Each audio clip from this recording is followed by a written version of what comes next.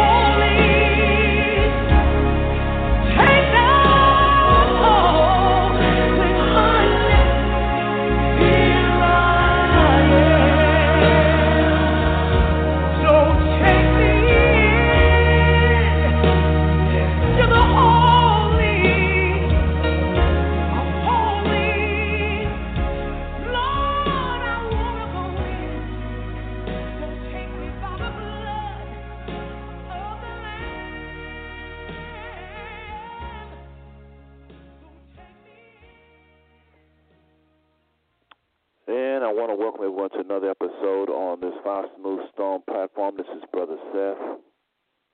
And, that's how I'm feeling tonight. Need the Father to need to see his face. Need to hear his voice. It's not a religious song. It's very real. And I love the cry, the way she sing that song. That inner cry to just hear from the Father and hear his instructions and get his strength. Because I need it tonight, folks. I'm sure you do too. It's a lot of challenging times around us, isn't it? A lot of challenges for just really anybody, but especially in America right about now. So much going on. Not just COVID-19, just so much going on. So I love that heartfelt cry to just have the Father's presence. Of course, thank the Father, we're no longer in the Old Testament where we have to go past the outer court and inner court and then have a lamb slain in that fashion anyway. But there has been a lamb that has been slain and who has come to this earth, we believe, died for our sins. It made it possible for us to communicate with this Elohim, this God, this being we call Yah. And so tonight we praise Yah. We say hallelujah. We praise Yah because of him sending the Son to make it possible for us to have a relationship with him and being the Lamb slain once and for all for our sins, that we may have a relationship with him. So now it's a matter of faith, believing in this salvation story and having the boldness, as the scripture says, to enter boldly into the throne room, boldly in the name of Yeshua. Some of you say Yeshua. Some of you say Yahweh. Some of you say Jesus. We thank the Most High for this Jesus, this Yahweh. That was obedient even unto death. We thank Yah for pulling it off, for sending him. Hallelujah. Again, thank you for tuning into the Five Smooth Stone Network. I'm Brother Seth. Tonight, what do we have? We have the bishop again in the house, the one and only pioneer, Hebrew Israelite pioneer, Bishop R.A. Campbell is being interviewed tonight. I'm going to go ahead and read the show's description, where everybody will have an idea of what's going on. Some of you just called the phone number the other week, and you just loyal like that. Some of you have been doing that since 2011. We thank you for that loyalty tonight, along with our biological family that's been following us as well. This is what I sent out to many of you. Title of the show tonight is Hebrew Israelite Pioneer Bishop R.A. Campbell Interview, Part 3. Tonight, Tuesday, 5/26/20. I'll put finale. Of course, if we'll see about that, but so far I think this should be the final show. We'll see, though. The highly regarded Israelite teacher shares more information on how America isn't Babylon and more. I went on to say, join this episode on the Five Smooth Stone Network where Bishop R.A. Campbell is guest. I went on to say that our seasoned panelist has taught for years, like millions of others, that America is Babylon, which makes for an interesting show. Our callers will also weigh in to this respectful Q&A. And we thank the Most High for our callers. They're all over the world. Well, not all over the world, but they're in certain parts of the world, and for sure all over the United States. So, there you have it, folks. There you have it.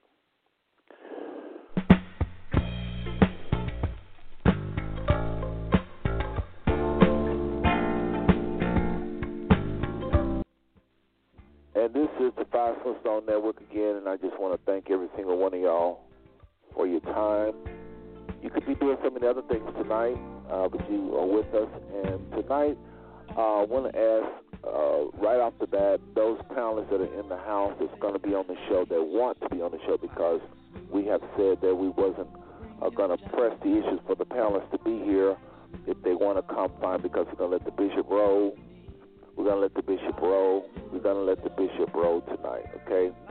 And so tonight will be a little bit different. Last week, we kind of was caught off guard by the bishop and Elder Rick. We had one thing we had mentioned to them we was going to do, and then in the middle of the show, we couldn't do that, and that was to engage the bishop. They let us know they didn't want that. We didn't know that was supposed to be that way, and so we apologized, even though we didn't do anything wrong. We did what we normally do in the Five Smooth Zone Network. You come on this network, we go back and forth, and that's how it's been, but the bishop didn't want to do that. So a lot of people interpreted me cutting the bishop off also a lot, which is exactly what it was happening. Of course that was happening, but that's what I do with all the guests. We always say, hold on a second, someone has a question or comment. Oh, hold on, let me ask you this, or hold on, let me ask you that. Well, the bishop didn't want that. We didn't know that. So we're not going to do that again tonight. We've got rules in place. We're not going to be changing the rules. The rules are let the bishop talk. And when you do ask your questions, let them be questions. And so that's what's happening tonight. We're going to ask him questions only, okay? If we disagree with him, we'll have another show where we'll talk about maybe reactions to Bishop R.A. Campbell or something like that, if we even do that. You know? Bad. What a lot of y'all don't understand is we don't have to be heard that bad, though, folks. We do this every week. We don't have to be disagreeing with the bishop. We just thought that that's what he already knew that we was going to be doing. So, again, I apologize to those of you that interpreted my actions last week as disrespectful. I would not bring on the one and only Bishop R.A. Campbell to in any way disrespect him. Okay, that's just how we do our show last week, and so now we know how he rolls. So, okay, but just know that on this Five Smooth Zone Network, when the bishop is on, you'll hear the very next guest. We're going to be asking them questions throughout their interview, and they'll defend or whatever they want to respond. Okay, so I'm only addressing this because a lot of y'all, I think, interpret this disrespectful, because you didn't know that we had already told the bishop and Elder Rick that. But then again on the show, I even said tonight Bishop is going to be different. I even said this at the beginning of the show, just like I'm talking right now. I said this last week. So anyway, let's not hold it up, and we'll get it going here. Again, if you missed last show or the part one, because last week was part two, you can Google these shows. They're on any of the browsers. Any browser you have, just simply Google Five Smooth Zone Blog Talk Radio. You'll be able to get all of our shows ready. We've done over 460 shows, and you'll be able to get all of those shows if you just simply go to Five Smooth Zone Blog Talk Radio. Also, I want to encourage everybody to follow the show. Some of you are new. You maybe follow Bishop Campbell, or you're following somebody, or maybe somebody found out about the Five Smooth Zone Network via all of the different venues. Many of you are with different groups. So follow us. Anytime we do shows, you'll get reminders sent directly to you. All you got to do is click on that link that you come up on, or that someone sent you. Click on that link where it says follow and just log in, and you just have to log in with Facebook or Twitter. It won't remember your password. Blog Talk don't do that, and it'll send a reminder to you every single time we're on. It's just that simple, folks. It's just that simple. Okay? So, trying to make sure we got everything covered. Again, if you're going to be in the house and you want to speak, just press 1 if you are panelists. I know Brother Leonard, I'm just going to go ahead and shout out to you if you want to be on as a panelist tonight, because I don't think our panelists are going to be in the house tonight, folks. I think a lot of them is just going to let the bishop roll tonight. We never, ever, ever have done that in 400 shows. Never. We always have our panelists on. But tonight, they're letting the bishop roll. That's just show you how much respect we do have. So, let's go ahead and get this bishop on. Play a little bit of this Tremaine Hawkins. We'll bring him on shortly here, folks. Give us about a minute here. Give us about a minute. What shall I do?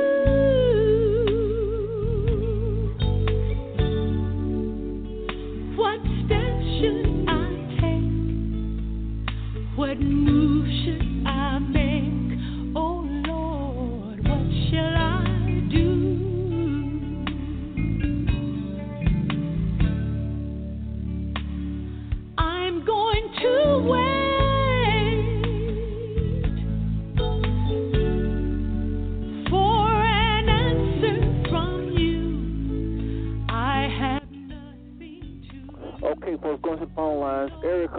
513-430. We'll go ahead and bring this bishop on.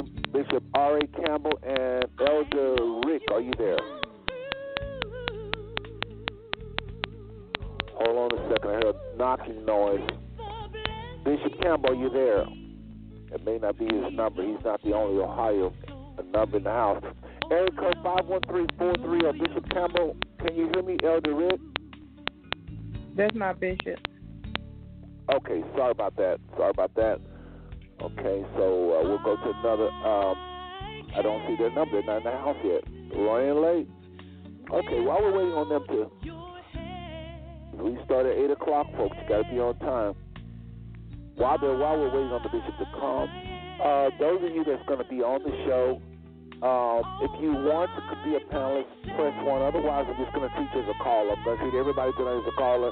If you don't press 1, I see Brother Leonard in the house, and I think Pastor Chris. Yeah, again, if you don't want to be on as a panelist, press 1.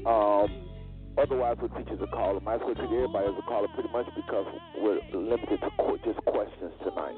But we're going to hear a lot from Bishop Campbell. And, folks, just for the record, Bishop Campbell is no joke. Bishop R.A. Campbell is no joke. This man is in his 80s. He has been doing this for a very long time. Before this whole Hebrew Israelite explosion, there was Bishop Campbell doing this thing, teaching. And we keep talking about how America is in Babylon, but Bishop Campbell can teach on hundreds of topics. And so that's kind of the unfortunate thing for a lot of you listeners. And so I don't know how devoted he is to staying with this topic tonight, but I'm hoping to get into some other things.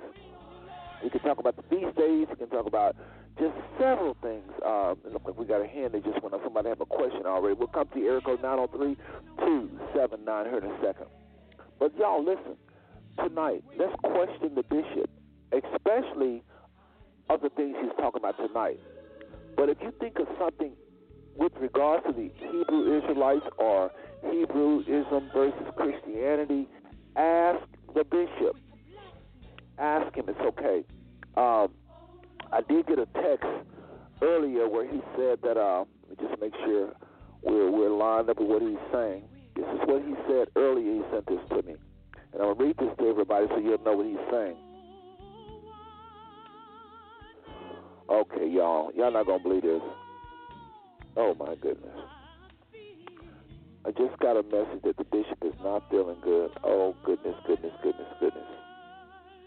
Okay. Just got a message. I guess this is a sudden thing because they know. Oh, my goodness. Okay. I just got a message that says, Brother Seth, unfortunately, the bishop is not feeling well and is going to have to reschedule for next week. Sorry for any inconvenience. And I got this message now. So, sometimes things just happen. Oh, my goodness. Well, this is what we do. We just got to keep it rolling. Again, folks, I don't know if y'all heard me, but the Bishop Campbell, R.A. Campbell, is not going to be on tonight. He's not feeling good. That was just sent to me by Elder Rick. So I guess he's going to try to make it. The reason why I'm assuming he waited to the last minute is because he's going to try to make it anyway. But anyway, let's go to the phone lines and see what this question is. Brother Leonard, if that's your number, you're in the house, and Pastor Chris, maybe just be you guys for tonight. So go ahead and press 1 if that is your number. So many people in the house to hear the bishop. You'll be very disappointed. But anyway, let's go to the phone lines. Area code 903-279. Go ahead with your question or comment, please. Yes, sir. This is Campbell Castleberry. I just wanted to Hello, Brother Castleberry. How you doing? Long time no hear from. Hey, brother. I wanted to know what was next from the bishop. I know he ain't going to be able to make it in tonight, but after this pandemic, he said in the first meeting, or it might have been the second, I'm not sure, that he was going to let us know what to expect next. And I wanted to hear his opinion on that. So, but that was basically my only question, man. Yeah, that would be a very, very good question. You always do that. You always call and put someone on my Brother Casper all the way in Tyler, Texas. So I appreciate your spirit, first of all. But, yes, that would have been a very good question. Next week we were supposed to have on another guest, Sister Only Love from New York, whose book is, I just got 2 copies of her book today. But we'll see what we're going to do, folks. We're probably going to have the bishop on next week out of respect for him and reschedule Sister Only Love for the following week. But, yeah, Brother Castleberry, that would have been a good question. Let me ask you this, though, since I got you on the line, and you've been listening to the bishop, one of those is that actually know what he's going to be talking about. Let me ask you a question. What do you think of what he said so far? Oh, well, yeah, it was different. When I came into this truth, I'm basically coming under a One West understanding, view in the scriptures, and just to hear it from another angle, and really as he broke it down, it kind of sounds 70, like like it's before the One West even really got their thing going. It's like it's from the 60s or something. Like that was the understanding in the beginning, and we evolved into the One West we got today. It really sounds, like it's not new, but it's something we haven't heard before. But it's, like as if he's one of the pioneers of when this thing, truth, just came out. It sounds like it's fresh and ancient or something. I'm not ancient, but, in the beginning of it, and I really enjoy that, man. That's all I knew was the One West understanding of the scriptures. So it really sounded foreign, is what I'm saying. So I wanted to hear more of it. Foreign? You specifically remember anything that sounded foreign? Well, when he mentioned the Europe being Babylon instead of America, yes, and that was another angle that I didn't kind of put together. Let's see, what else did he say? He mentioned, he was doing a lot of arguing, but kind of, that's Paul. You know what I'm saying? I got a Paul just like that, man. Yeah, he just wanted, we was trying to address to that. I'm glad you said that. And don't lose your train of thought. We're just making conversation here, but I hope people understand, those of you that's not around a lot of elderly people, that type of, that's how a lot of our elders are. They feel like I'm right, you wrong, shut up. And sometimes, if you be honest, some of us less older than him in our 60s and 50s, we say that to our kids as well. So y'all hope y'all overlook that. But nevertheless, it is disrespect. It truly, truly is disrespect. And it feels like disrespect. As a matter of fact, one of our panelists said they will not ever come on when the bishop is on again because of that. But I tried to explain to this person how that's just a lot of our elders are. But a lot of people ain't going to tolerate that. They don't care how old you are. They feel, and that's why a lot of our young people don't respect it. I'm not trying to throw the bishop on the bus. I'm trying to get an understanding here, let people understand why in my own, as moderator and as creator of the show, why I come after the bishop the way I did last week when I said things like, we can't talk to people like that. Because at the end of the day, folks like to feel good. If you disrespect them, they don't care what you know until they know how much you care, as the old saying goes. People don't care how much you know until they know how much you care. But he is a good man. He is a good man. I can vouch for him. If you met him, you would not think anything like I'm saying, because he is definitely a person that loves, that's full of love. It's just that he's hard. And a lot of us just not used to that, but those people are in our nation as well. Go ahead, Brother Campbell. Well, it's the same personality is what I kind of got from it. The bishop is definitely, a real man, and you could tell that same influence is on the other side also. Those are men too. And, the bishop, I'm sure raised up men in this household too, to speak his mind too, I mean, it's just kind of bulls butting horns is what I kind of got from it, but yeah, elders should go ahead and get the spotlight, I imagine. He's not, used to the show. So if he was used to the show, hold on a second. Correction. He is used to the spotlight now. What I mean, your show, the Five Smooth Songs. Right. Mm-hmm. Right. Yeah. And like Sister Natasha, I think Sister Natasha mentioned last week about them taking it to a different forum, and he needs to go to another forum. He needs to be on the big shows, but of course, like I'm hoping that they'll have somebody with him, because it's not going to work unless somebody's with them. And when somebody at one of these big networks is talking to you, interviewing you, and they ask you a question, you can't be talking about something you can't answer their question. If you're going to be on their show, they're going to run their show the way they run their show. And so, but here we know him. I know him anyway. And I love him, and I was willing to change my whole format for him, and we'll do it again next week and whenever he comes on. But in the future, with the future ventures, venues, you can't do that. And folks, again, if you haven't heard Bishop Campbell cancer, he is not feeling well, according to Elder Rick, who sent me a text about 10 minutes ago. And so I guess he was going to try to wing it all the way up to the showtime to see. So we do forgive him for the lateness of letting us know, because we think he was trying to come on. That's just how the bishop is. But go ahead. I cut you off, Brother Castro. I just want to say this to those just tuning in there.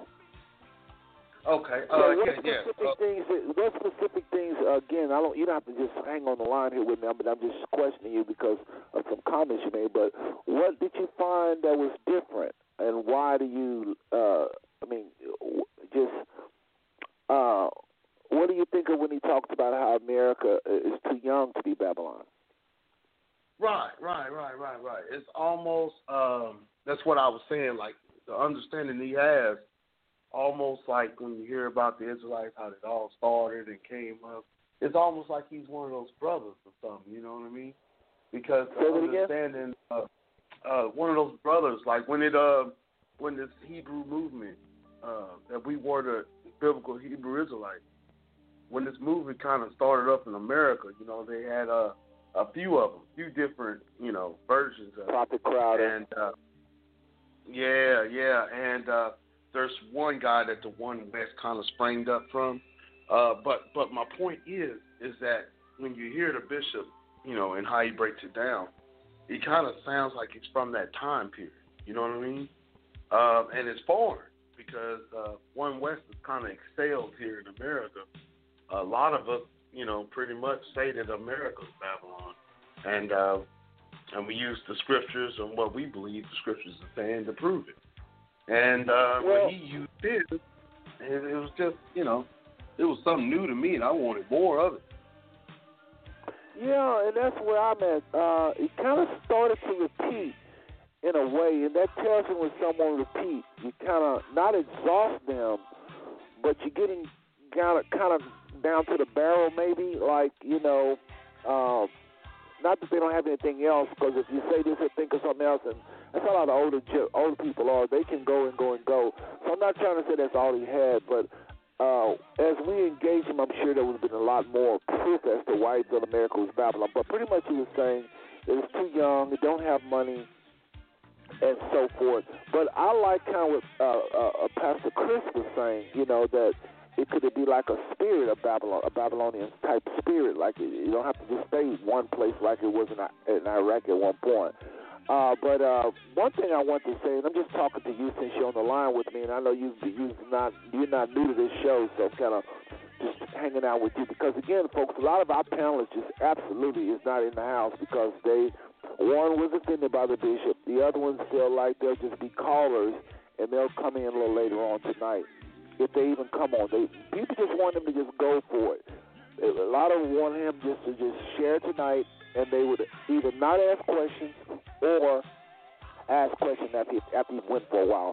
So that's where my panelists are. Again, you may have a few of them show up, but for the most part, they're going to probably listen to the archives to the show. But, and again, we got Brother Castleberry I'm talking to right now on the line from Tyler. He's just a caller. Like some of you, press 1, and you can talk with me as well. Talk with Brother Seth as well on this Five Smooth Stone Network tonight. The Bishop, since he has cancer, we're just talking with the brothers and sisters on the phone line. It's callers and any panelists that will show up tonight. But here's where I'm at with the bishop and his delivery and his presentation.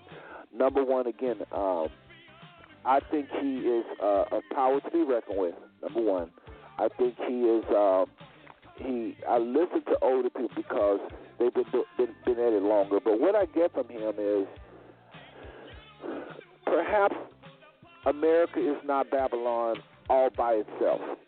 He says it's the European Union. Then that's the first thing he said. Then he started talking about the Catholic Church being Babylon. So I would like to ask him that question myself. Clarify, what do you mean? The European Union in one breath, he says it's Babylon. Then you said the Catholic Church. I think America is Brother Cassidy, I think America is so close to those two. How can you divide them? How can you divide them? Right. And I want everybody to understand something. Go ahead. Mm-hmm. No. Exactly your point. We would wait to hear his answer on that and how he was putting it all together. But he never quite finished it, you know. But I was taking it like as if the European Union is going to be one big entity, and the Catholic Church will be the leading religion over that entity. That's what I was taking. They was one of the same. Babylon and the Catholic Church, they're together. That's what I was thinking when he said. Right. I mean, Catholicism, if Catholicism is Babylon, like he say, again, this is the bishop talking. If he believes the Catholic Church is that whore, okay?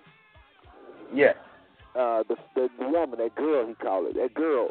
With black. If she's Babylon. On the forehead. With the on the forehead, Babylon. So my point is, in America, is not Catholicism king? Is not Catholicism king? Even if you have, like he says, she's the big whore and the little whores is the Sunday churches. That's what he says. The Sunday churches are all part of her. Even though we're protesting her because we're Protestant, we're protesting the Catholic Church, and we don't believe in working for your salvation. So we disagree with them. We still have their Easter, their Christmas, all of their holidays, all of their rituals, and so he calls the Sunday churches the little whore. That is Bishop Campbell. Now, I was going to ask him about that. I know he don't believe that those Sunday churches are all evil or, not, the Father ain't in them. I wanted him to clarify that, because when you say Babylon is, when you say Babylon, folks don't know what you mean. When you say Babylon is the Catholic Church, and that these Sunday churches are the little whores. She's the big whore, and the Sunday churches in America is the little whores. You have to clarify yourself, because you sound like you're saying you don't believe in the Sunday churches. But I know he do, because he has friends. I know personal friends that we both know, like his friend in Christ Emmanuel. I know he believes in Elder Mary and Bishop Dantley over there at Christ Emmanuel. So I wanted him to say that for the people, so the people can hear. For those who don't know him, and that's hearing him for the first time, it does sound like he's just coming down and you don't believe in the Sunday churches. He may not believe in them worshiping on Sunday. I understand that versus the Shabbat. I understand that for sure. But I mean, the Father, no matter what day of the week and where you're at, if you're worshiping at him, you're calling on him, and your heart is right, that's who he is looking for, not so much what day you're doing it on. There's a lot of ignorance. There's a lot of people doing stuff out of ignorance. If the Father wants to hold something against them, well, you're not worshiping on the right day, or you're not this, or you just got through lying, or you just got through cheating, then none of us would make it. So I want him to clarify that, just hit that a little bit. So I had some questions myself for him. And again, everybody, those of you just tuning in, I'm just talking to a caller, Brother Castleberry from Tyler, Texas. This is the Five Soul Network. Bishop R.A. Campbell has canceled for today. He is not feeling well, per Elder Rick, and we're just going to go ahead and just share and talk about some of the things that was talked about in Part 1 and Part 2. That's where we're going to go with this right now, unless the Spirit says different. So if you're on the phone lines, you have a question or comment about what you've heard over the last two shows, Whether or not you agree with the bishop or disagree, now will be a time to press one. Again, now will be a time to press one. Go ahead, Brother Castleberry. I didn't want to cut you off, but I just had to just kind of get that in. Oh, yeah, no problem, brother. The bishop said one thing that when it comes to the Sunday churches that really got my attention. He said we're supposed to love on them. Just love on them. They didn't wake up like we have. But he, instead of arguing with them, that's when he's really getting into it with old boy, and going back and forth. But basically, he don't want to argue with them. He just said love on them. You know what I'm saying? That they ain't got the understanding, and that was a powerful little message. That hit me. That said. So I wanted to throw that in there. Well, I don't know why I want to call you Elder Casper, but Brother Casper, listen. All the way there in Tyler, Texas, listen. Brother, I don't really understand, and maybe some of y'all can hear me on the phone lines, and folks, the chat room is now open. Also, if you want to make your comments there. But listen, I really don't understand the animosity among a lot of the Hebrew Israelites against the Sunday churches.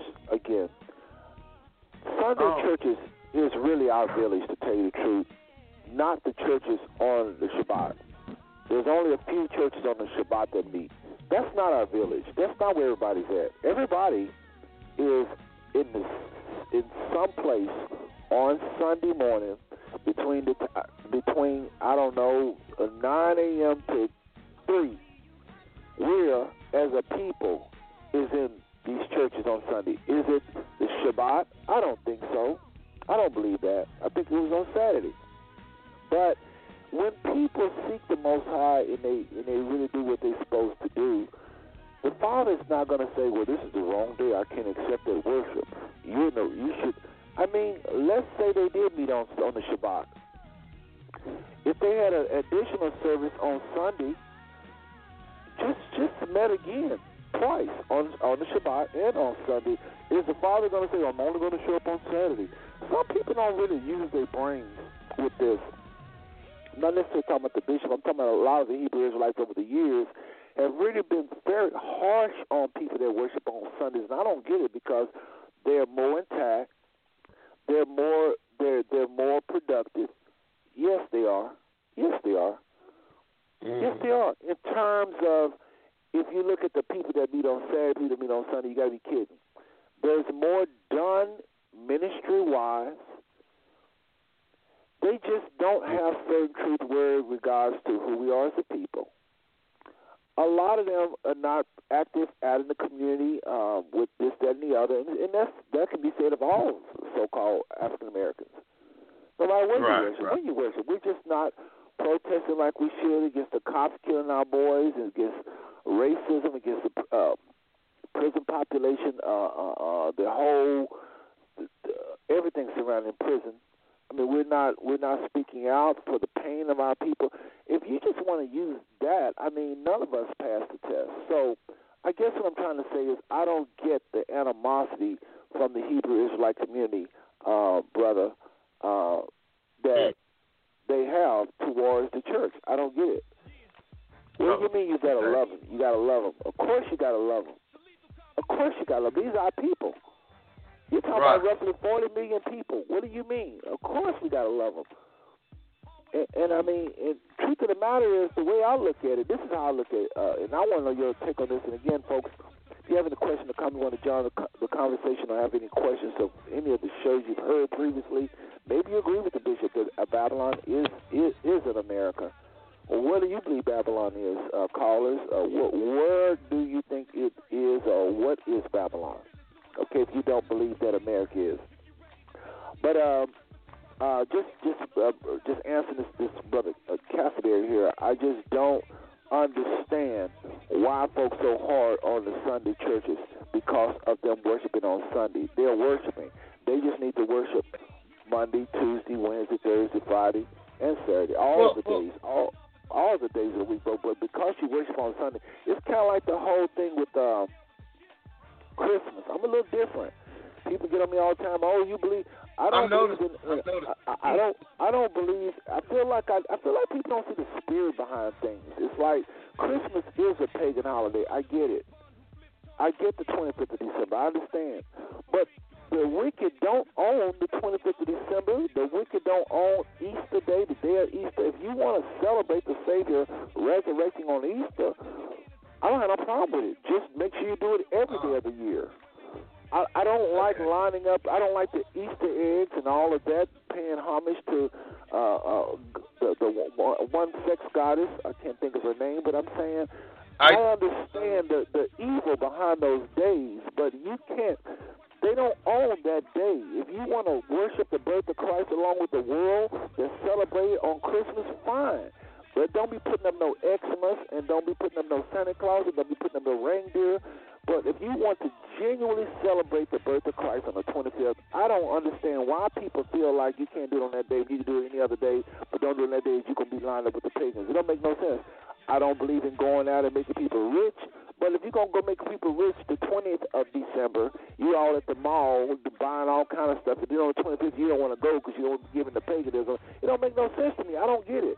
Same amount of folks go to the mall on the 25th, same amount of people go to the mall on the 20th. It's just some of this stuff we're just not thinking through. And we look very, anyway, it's a little bit off, but it's still the spirit behind is what I'm trying to say. It's the spirit behind. Your thoughts? Yeah, well, you're hitting it on the head, the nail on the head. But the one Israelite community, what we have in Christianity, because for one, that's a lot of us come from Christianity. So naturally, our family members, our mothers, grandparents, cousins are all there. They are pretty much traditional belief system. Nothing has changed. We have, what we believe, we have snapped out of that sleep. And we believe that they're still sleep in that same dream that we've been having since they first gave us that slave Bible. Basically, they're limited in their knowledge when they can learn so much more. But it's really interpretation of the scriptures itself that's backwards, and we try to reveal the mystery of the scriptures, how to really look at it instead of through the eyes of the European. But they refuse to. They like it the way they like it, and that's where the difficulty comes. It says, "Come out of here, my people."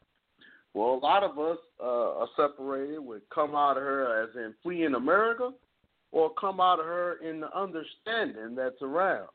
Now, when Bishop talk about the Catholics playing a role in Babylon, I fear the worst myself, and agreeing with the bishop that it's that doctrine that's going to just go rampant amongst our people if they don't get out of it. I really do feel like that. Because as long as they don't think that they are special to the Most High, and these famous $1 million pastors are preaching we all the same doctrine, then they stuff that, there's no waking up for them. He's going to keep them asleep. And if they don't want to listen, it upsets us. I guess my thing, Brother Casper, again, y'all, Brother Casper is just a caller, an extended caller. I've just allowed him to just hang on the line because we got this cancellation from the bishop. Anybody want to come on the phone line and join us is fine. We're just talking about Bishop R.A. Campbell, what he has shared. We probably was going to do a show anyway talking about part 1 and part 2, and just talking about him in general. But after he was done, he was supposed to come on tonight, and probably next week or in some time in the future, we're going to talk about these shows. But we're just doing it now since he canceled tonight. We really appreciate the bishop coming on next week, hopefully. We're just sharing what we've gleaned from what he have produced the last 2 shows. Again, I respect him dearly, and I think he's ahead of a lot of us in a lot of areas. This bishop can talk hundreds of topics, go very, very extensive, y'all. I'm telling y'all out of experience. When I used to go to his church, his assembly there in his assembly he presides over there in Cincinnati. We go over in that upper room. We'll be up there for hours and hours, and this brother can just go in any topic. You name the topic. Justification, righteousness, the Hebrewism, how it all started, of the blood, feast days, you just name it. Bishop Campbell can go. we haven't gotten but just a little tiny sampling of him. But we're just talking about that sample we've gotten from him. And this is Brother Campbell from Tyler, Texas, again on the line, just in case you just tune into the Five Smiths on Network. But anyway, I just want to say this again. We're talking about the churches, those you just tuning in, because I have Brother Campbell, I keep having people tuning in, so I got to say these things so they won't be lost when they don't hear a bishop. We're just talking about some of the comments the bishop made about America not being Babylon, and now we're talking about a lot of Hebrew Israelites, the harshness that not that the bishop was saying, he did make a comment about the Babylon being the Catholic Church, the big whore, and the little whore. Out of his mouth, he said the little whores are these Sunday churches. That kind of is where we're at in our conversation now, and we're talking about what does he mean by that, because we were going to ask him, but he's not on tonight. But I just think a lot of Hebrew Israelites, not necessarily the bishop, is really hard on these churches. I don't even know if I would call them Sunday worshipers. I don't even know if I would just nickname somebody that's really trying to pursue the Most High a name like that. I don't know if I would give them that name. I don't like calling people names. Just like if they call it sap. I just don't know, because these are people that have a relationship with the Most High. I mean, this was me for most of my adult life. Yeah. And I was serious with my relationship with the Father. Yes, I was messing up and falling and all that like a lot of y'all, but my heart was there. You got to be very careful touching the Most High's anointed. After all, brothers and sisters, they are Israel too. Be very careful touching people whose heart is after the Most High, who's pursuing the Most High, but they just don't happen to know we Israel. And some of y'all don't do a very good job in presenting that fact. You're not armed with truth, and you're not able to really share with any type of delivery that will convince people. Sorry about that. Hold on. It's a little noise there. Hold on, everybody. Elder Cassidy got a little noise there. It's only our two lines open. Yeah, so remember that. But anyway, we got another hand that went up, and so we'll bring on. We got another. Let me just go open the phone line really quick, Brother Cassidy. Hold on 1 second. This may be a panelist. 68 area code 682-552. Your line is open. Who am I speaking with? Reverend Chris, how you doing, sir? Hey, what's going on, Pastor Chris? How you doing, brother? Welcome to the Five Smiths on Network. I'm sorry I'm late. I was on a conference call, and I just got off. That's okay. Everybody know you the business pastor in Fort Worth. It's good to see you in the house. I don't know if you heard now, but Bishop R.A. Campbell canceled due to health, so we're just kind of winging it. There's a lot to talk about. We was going to do a show anyway, talking about Bishop, just the responses from R.A. Campbell later on, but I guess we have to do it tonight. So we'll talk about some of the things he shared in part 1 and part 2, and make sure you keep the noise down, Pastor Chris.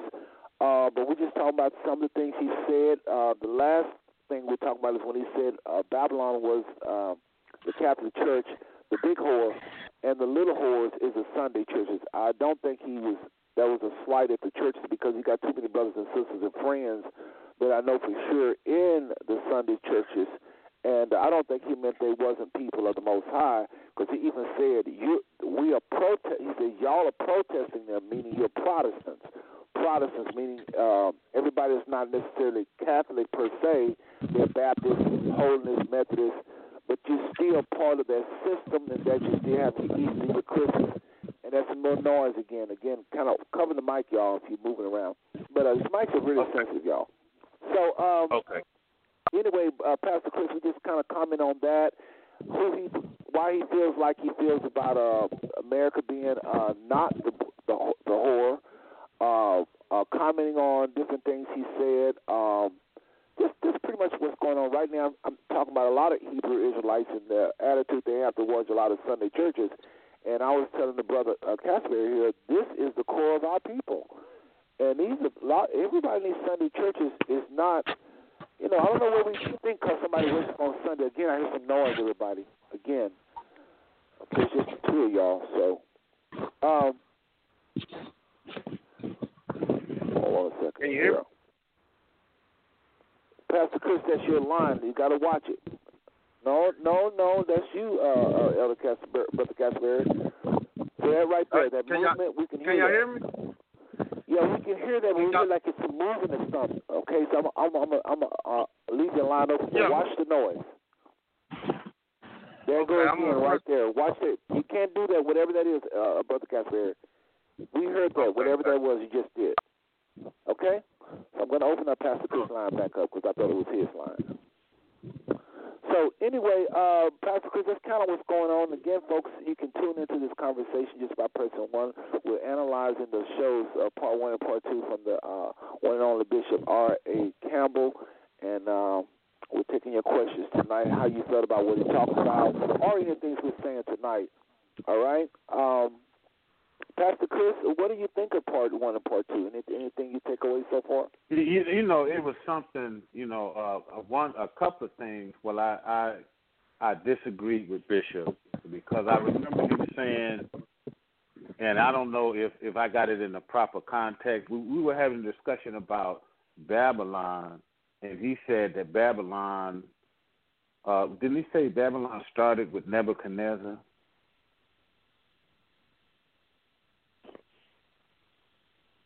Hello, Seth?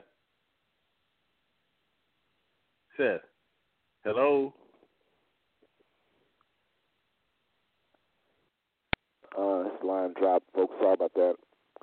Having trouble with lines already tonight. But anyway, again, you're tuned into the Gospel Soul Network. I'm Brother Seth, and I have Brother Casper. Pastor Chris was commenting, but his line dropped.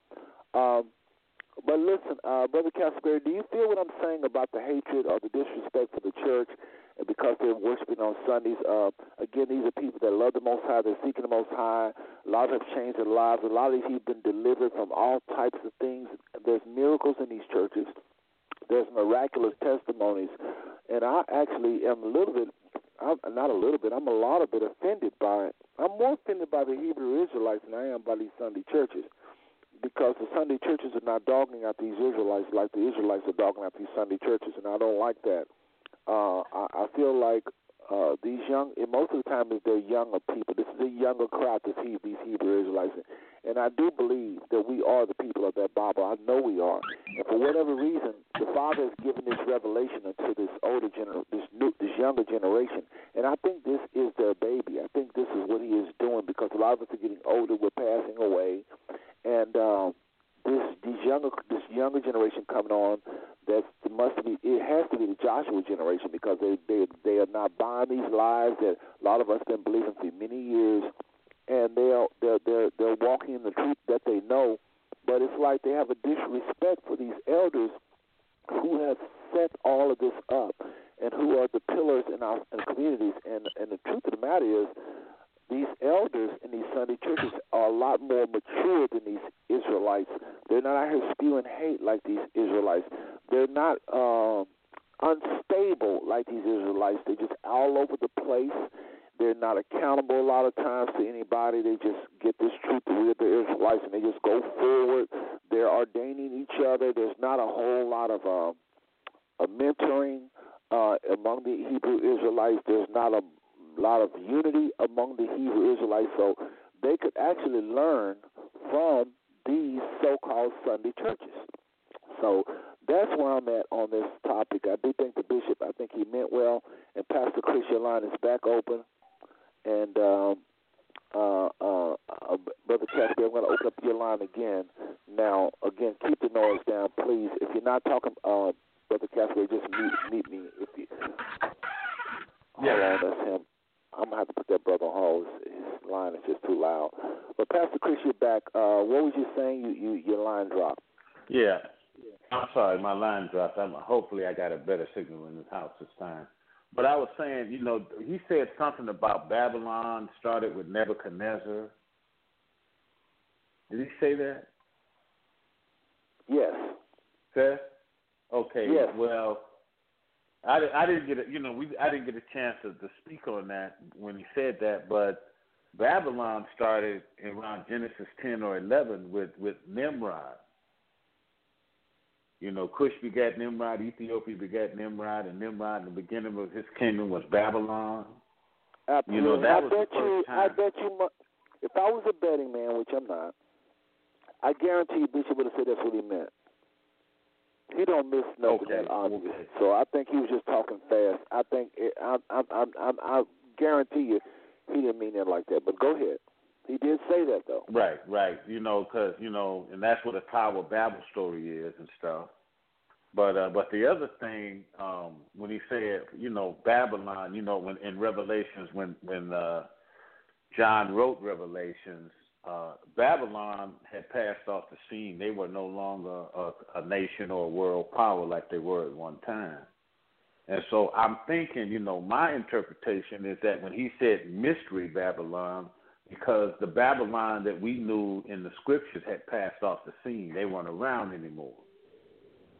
And to me, mystery Babylon means it's a Babylonian system that's a mystery to us because we don't know where it is.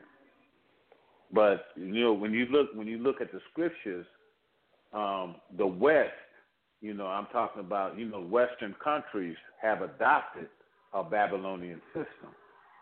So I'm talking about England, France, Belgium, United States, Canada, you know, all of those, and I'm leaving some out, but you know what I'm talking about when I say the West. You know, they have adopted a Babylonian system. And could Mystery Babylon be all the people all the countries that are in this Babylonian system of today? So that, you know, that could, and I agree with him that Rome is the great whore because, you know, at one time in history, you couldn't do anything in Europe unless you went to the Pope. Ferdinand and Isabella had to go to the Pope to ask him, is it okay for us to import slaves? You know, the Protestant, one of the Anglican Church of England, they broke away from the Catholic Church when Henry VIII, you know, he'd been married like 6-7 times. When he asked the Pope, hey, I want to remarry, and this is around the 6th or the 7th time, and the Pope told him, no, you can't remarry. And he said, okay, if I can't remarry, we're going to cut our ties with the Roman Catholic Church, start the Anglican Church, and the Anglican bishop gave him the permission to remarry. So, you know, the Roman Catholic Church used to control all of Europe, and nothing went on without the Pope giving you the okay. As a matter of fact, the Pope said, yeah, it's okay to start importing slaves from Africa, but I want my cut. And that was usually the deal. You know, you ask the Pope, yeah, you can do this, but I want 10% of what you do. You know, that's how the Catholic Church got so wealthy. And so, yeah, you know, even, go ahead. Well, I don't know if you heard me, Pastor Chris, were you down there? Yeah, I'm done. Okay. I don't know if you heard me earlier, but I was saying that the bishop, to me, and again, folks, just please excuse me this interruption here, but again, folks, Bishop R.A. Campbell canceled tonight. According to Elder Rick, he wasn't feeling good. I think they tried to wing it. That's why he called me so late. He was going to try to make it, but he just didn't have the energy to. So we'll try to resume part 3 on next week. Tonight, we're just talking about part 1 and part 2. We probably going to do this anywhere in the future, have a show where we respond to the bishop, because tonight we were not going to be able to respond. It was just going to be a time where we were just going to let him talk, as long as he wanted, and only come at him with questions, not comments per se, not disagreeing with him, and it didn't happen. So you heard me last week, we're going to make it right. Not that we made it wrong last week, because last week, as I said earlier in this show, there was just a misunderstanding, and they kind of changed the rules at the last minute on the fly during the show when I made it very clear he was going to be able to question the bishop. He was going to engage the bishop. I said that to Elder Rick, sent him that message in text form. He never got back to me saying he disagreed. He said everything's cool. We'll see you on Tuesday.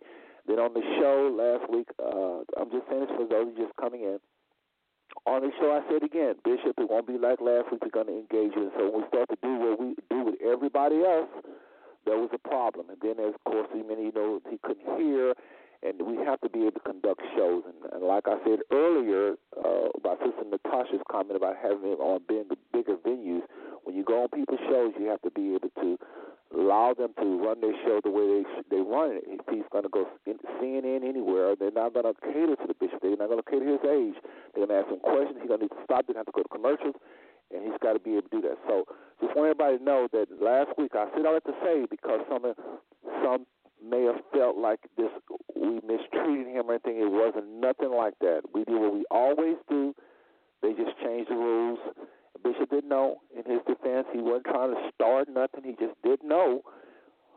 He normally flows a certain way. We found out, and we said this week was going to be the week we was going to allow him the platform that he needed and what he wanted. But last week, we had told him ahead of time how it was going to be. So tonight, we're just commenting on some of the things he said.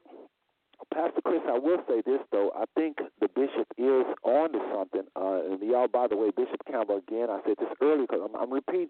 Those of you that's been listening since 8 o'clock, please forgive me because I'm going to repeat this like 3 times. But I just don't want people to be thinking we're mistreating elders on this show. So that's why I keep saying this, y'all. So bear with me. Those of you that heard this about 4 times. I do agree. Bishop Campbell is no joke. The man been around forever, and when elderly people talk, I give them a pass in terms of if I disagree with them because I listen to them. Whereas if somebody else says something, I may listen to them, analyze it, disagree, agree. Just give them one shot. When someone is an elder or someone is a really famous teacher or something, and they got a bigger following, I figure they've studied longer or harder, and when I run into people like that are scholars or they're elderly, I think about what they say, and I play it in my mind more than once. That's the honor, that's the respect I give the bishop. I'll listen to what he said, and I'll keep thinking, he said, I disagree. I just disagree with that. And then I'll think about it again at work. Now, he said, I don't understand how he said that. Why did he say this? But the scripture says this, but then I may give it another shot. That's because of who he is. Anybody else I wouldn't do all that with. So just so y'all know, I'm listening to this bishop. And I think when he said the Catholic Church is Babylon, I think he may be on to something, but what I believe, when he says America's off by itself, I don't see that. I don't see America being by itself. America is connected. If the Catholic Church is Babylon, Elder Brother Chris and Brother Casper, your line is going to try your line open again one more time. Brother Casper, your line is now open. Okay, so keep the noise down, please. But Brother Casper and Pastor Chris, I see America full of Catholicism. It's everywhere. It's everywhere. It's one out of every, 5 churches, something like that? It's everywhere. I don't know what the numbers are. So if that is Babylon, how can America not be Babylon? So I kind of agree with Pastor Chris. What you were saying earlier, Pastor Chris, part 1, can it not be a system? So I'm part Pastor Chris, I'm part R.A. Campbell, and I'm part, of course, what I feel the Spirit has given me. I feel like America is still Babylon, and she is a part of that EU, as Bishop R.A. Campbell says. He says it's the EU. And he says it's the Catholic Church. I do believe EU, and I hate to say this because it's going to sound very narrow-minded, but it's these white nations. It's these white nations because they're ruling our world. They're part of that. Can Japan be a part of it? Yes. But I think for the most part, it's these white nations that is a part of this Babylonian system. And the wine that made the nations drunk, he said the wine that made the nations drunk is that white is that image of Christ, the white image. That false Christ. I agree with him, but I call it something else. I call it white supremacy. Because what you're doing with the image, you're promoting the philosophy of white supremacy by whitewashing the whole Bible. That's the doctrine that has made the nations drunk. That's Brother Seth. That's where I'm at with that.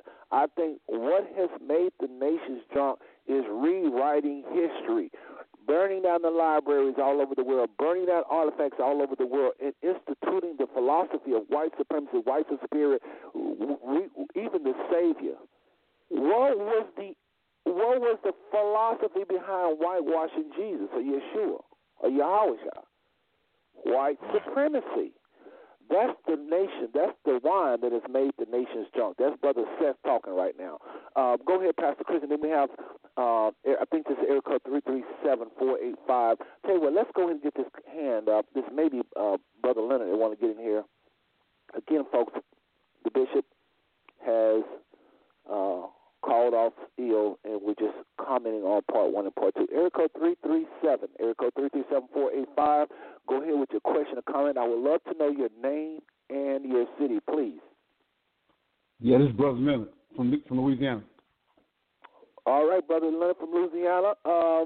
Welcome to the show. Brother Leonard has been a panelist on, I think, on all 3 shows. So, Pastor Chris, if you wasn't commenting, I would like to know Brother Leonard's take on part 1 and part 2 of the bishop. Well, I was going to come in on what you just said. Hold on, Brother Leonard. Pastor Chris, were you done? Yeah, I yield to Brother Leonard. I want to hear what he got to say, man. I'm good. Okay, Brother Leonard. Again, part 1, part 2. We're talking about that since the bishop is now. We was going to do a show anyway where we kind of respond to the bishop. Since tonight we only allowed to ask questions, and you know what happened last week. So, Brother Leonard, what say you? Yeah, what I was going to say was you mentioned that it's the white nations. Well, he says the time of the Gentiles. Well, if you look at the time of the Gentiles, Javan is the third beast, which is the Greeks, the Macedonians, and Rome is Chechen. Both of them come out of Japhet. So the third and the fourth beast is Gentiles, and that's the time of the Gentiles, which, like you just said, the white nations. But the point I was making was when you go to Daniel, he says that the person that set up the Catholic Church was Constantine, and he subdued 3 men.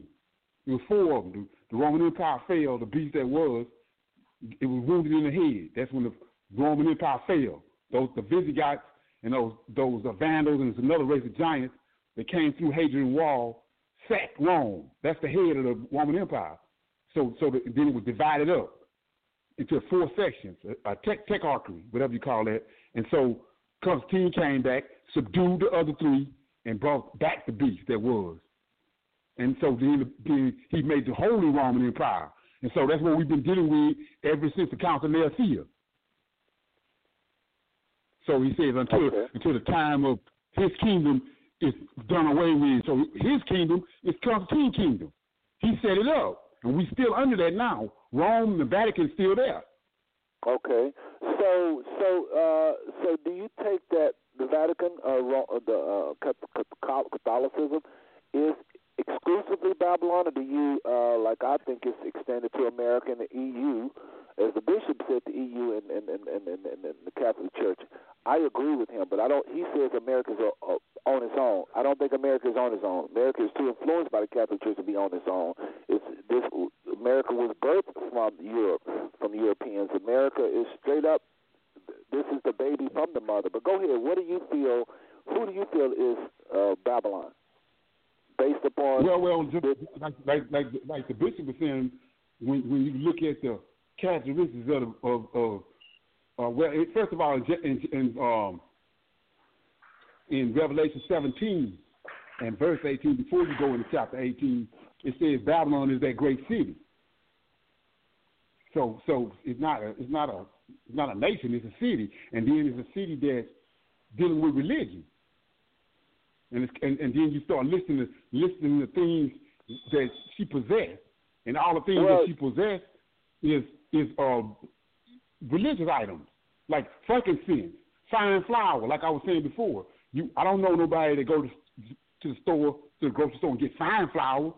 They use fine flour in the temple, and then they get rubies, diamonds, all that's used in the Roman. You see all that in the Roman Catholic Church. and the Cardinals with the red on. So to be specific, it's a religious system. It's a religious system. Who are you saying? Who do you feel is Babylon? It's a Roman Catholic Church that Constantine set up. Okay, so you don't believe from that came all other ideologies. All the other ideologies from Catholicism came Protestantism and all that on and down. Those are daughters of the original system that Constantine set up through the Council of Nicaea. And not only that, if when you deal with those other books, the angel of the Lord came to Ezra, and he told Ezra, "I'm gonna explain to you about the four beasts more so than I explained to your brother Daniel. I'm explaining to you more so." So he told him that where everybody is dealing with these four heads, it's 7 heads and 10 horns. Those 10 horns we know are powers. So these 10 powers come in succession. But everybody trying to put them at the end of the four beasts. But he tells Ezra it's one after another one. And so what we're witnessing right now with our eyes, we see America is one of those beasts. It's the ninth. And what we see happening in front of our eyes is China. The fifth beast, the 10th horn, coming on the scene. But it's a woman riding the beast. And she decked in red. That's Esau. So we know from time immemorial, Israel controlled America. Israel controlled Britain.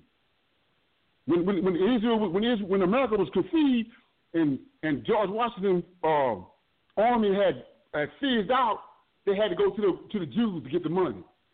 The Jews the one gave him the money to pay the army and reinvigorate the Revolutionary Army. And that's the reason why they're on the dollar bill. Hold on, you're kind of getting a little bit, which all good, and I want you to go tonight because tonight, you may be the one. I mean, because I really and truly am just responding to the bishop. But you're kind of getting a little deep into some things. But let me just say something really quickly. A couple of things you said that you mentioned before when you was on about the city. You and Elishua, I think, was talking about the city versus the nation. If you do the research on the word city, I think you're going to find something interesting. Under the Strong's Concordance lexicon, this is, first of all, I just happened to run across this. If you do the research, I think you're going to find cities and towns were often referred to as nations. This is, of course, this is the Hebrew word. Those of you that's going to do the research, y'all just not hearing me. You actually going to go to the research. It's going to be Strong's Concordance 5782 reference. And this is the word. This is the word for city. Ia. Y'all, I think y'all can hear that one more time. Okay. Okay, now that's the Hebrew word at 5782. If you go to 5792, they deal with the word city again. And if you really look at this, I don't know that you will hold to the fact that it's just a city. Now, I know in the modern times it's just a city, and I think this is the same word. Hold on a second, folks. I'm just trying to, because some of y'all are going to actually go look. I know y'all. But it's 5892 and 5892 is the main one I'm talking about. And 5782. Do the research on the word city. You're going to find, I think it does mean nation. But go ahead, Brother Leonard. And again, folks, before he responds again, we're talking about part 1 and part 2 where Bishop R.A. Campbell was our guest. He called in sick tonight, and we're just going over this show. We was going to do this pop in the future anyway, so we're just doing it tonight.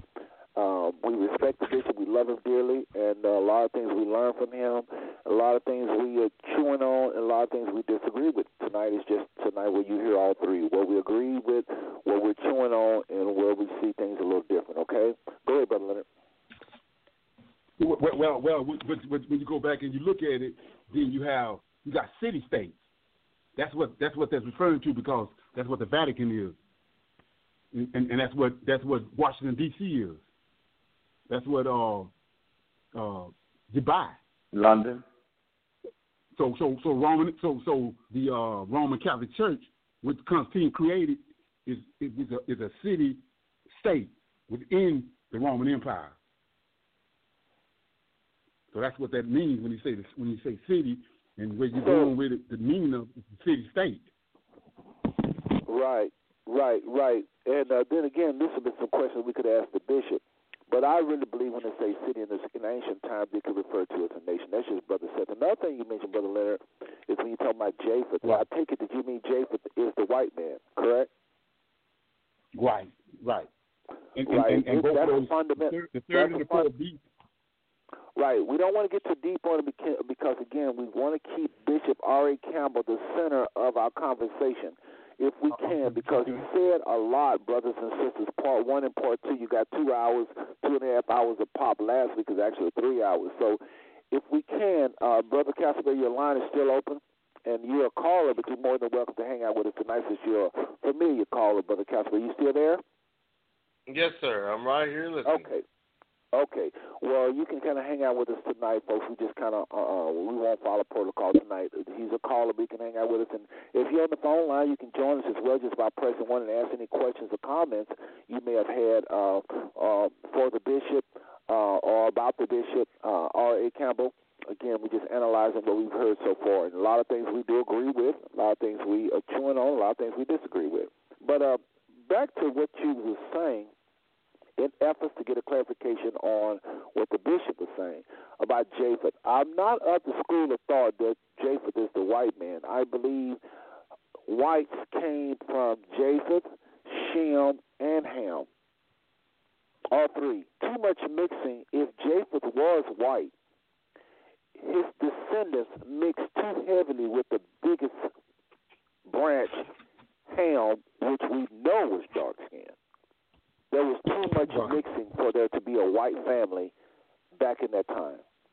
There was too much mixing. Europe did not have the presence of human beings living at that time, according to the archaeology and all the history and everything.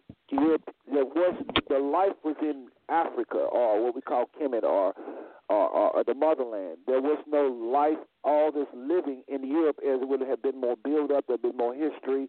So there was too close to the equator. People was too dark, too much mixing for there to have been a white race. So I don't believe in the Japheth theory. That's how I feel about that. I'm going to let you respond to it, then we want to move on to back more points into what the bishop was saying. Give me about a 3-minute response. Can I interject? Go ahead, Pastor. Yeah. Let Brother Leonard go out of respect because he did bring it up, and then you can comment on that. But I don't want to turn this into a Japheth conversation. I just like I took that much time, I feel like y'all deserve the same amount of time. But I don't like this whole theory of Japheth as a white man, because the Ham is producing white folks that can go to Europe and live, and so is Shem. They can go to Europe and live, and nobody would detect them. We call them albinos, and when they mix among themselves, albino mixing with albinos, they really lose the ability to produce pigmentation. And I've done shows on it where I've had pictures, and I tease the people. I test the people. Pick out the white man. They couldn't do it. The human natural eye could not do it. So go ahead, Brother Leonard, please. Okay, well, what I was saying was that, they just recently released another one of the books from the Vatican. It's the book of Lamech and Cain. It's 2 Lamech. There's a Lamech from Cain's lineage, and there's a Lamech from Adam's lineage. It's also 2 Enochs. So right here, this book they just released, it says, this is the book of Lamech, who lived in the city of Enoch, who was the son of Methuselah, Mahalalel, son of Irid, son of Enoch, son of Cain, son of Adam. And it tells you what the mark was. And this was been hidden from us. Cain, the forefather of Lamech, who was marked with leprosy, with whiteness. For God hath said, whosoever slay Cain shall have vengeance visited upon his head sevenfold. As Abel's blood cried out from the ground. The same leprosy, the same whiteness was made a sign that was visited upon all of Cain's descendants as it was the inheritance of 7 generations. Okay, now, quick interjection, you can finish. Quick interjection, and I'm out. This is how we normally flow with Fast Food Stone, y'all. We get to interject each other. But real quick, and you finish, and then brother, then the pastor, then we got a hand that just went up. Even if I do believe, even if the mark of Canaan was white, again, there wasn't racism based upon skin color. There was too much mixing. Of course, I think you're right about that. But there was too much mixing for a white race. That's all I'm saying. There was too much mixing. Everybody's teaching this Japheth theory about being a white man. I'm saying this to you. Recalibrate your theory. There was too much mixing. Too much mixing. White-skinned people, blonde hair, blue eye that can go and live in Europe and pass is all over the planet by Ham descendants, Shem descendants, and Japheth descendants. Go ahead, Brother Lane. Try to make it less than a couple of minutes, then we're going to go to Pastor Chris and then this caller. And folks, the main topic is we are responding to the bishop. We just a little bit took a couple of side roads. We're going to make it back. Go ahead. You talking to me? Yes, Brother Leonard, go ahead. Were you done? Okay. Yeah. Well, when you say mixing, they was remember that Cain was separated from Adam's seed in Genesis chapter 4. Cain let's do this real quickly. Not a problem. Let's say Cain. Okay. So anyway, at the time of Lamech, according to the mixing part, at the time of Lamech went to Canaan, Adam's descendants, to ask him how to pray to the Most High because his descendants were cast off. So by him interacting with with Canaan, he married Ada and Zillah. Ada and Zillah is from Adam's descendants. That's when they started mixing, during the time of Canaan. What I'm saying is, Cain was smitten with the mark. I understand. Let's just say it was. It was only a mark. Let's say it was smitten with a mark. It didn't mean his whole body turned white. Let's just say you're right. No, bro. His whole body did turn white. Hold on 1 second, everybody. Yeah, Seth, remember that the Bible said God was going to put a mark on him that people would be able to see from afar off. Right, exactly. So if you put a mark on his forehead or something, not far off. But I read a book, and we studied this book from Sister Livers, and she said the same thing, that the mark that God put on Cain was to remove his melanin. That's right. Okay, let's just say that's right. And then wait, let me finish. Then if you go to the book of Enoch, it talks about Lamech and albinoism. Right. Because he was concerned about that. It's in Enoch. So Brother Leonard has brought up a book that is, just released, the book of Enoch, which was taken out of our Bibles in the Ethiopian Bible. Both of them are saying the same thing about Cain, about the removal of I want y'all to hear me, and I want y'all to really hear me. I agree. I really, really, really, really agree with you. What I'm saying is their spouses were dark skinned. Their spouses weren't cursed with no leprosy. Their spouses, their females that they had sex with, they wasn't cursed with that melanin, without lacking melanin. They were dark-skinned people, and if they were white, it's destroyed when they have sex with this brown-skinned companion. Well, then, what's that? Hold on. It. The other thing I was going to say is we're doing good. Y'all, this is how we're doing the Five Food Stone Network, okay? We're very respectful. This is how we do it, okay? Those of you that's new, that's following the bishop, this is how we do it here. Listen, the earth was dark-skinned people. Let's just say y'all are right, Lamech. I follow you. I'm with you. I agree. I just think there was too many melanated people, too much mixing for there to come a white race like people are teaching Japheth was white. Go ahead.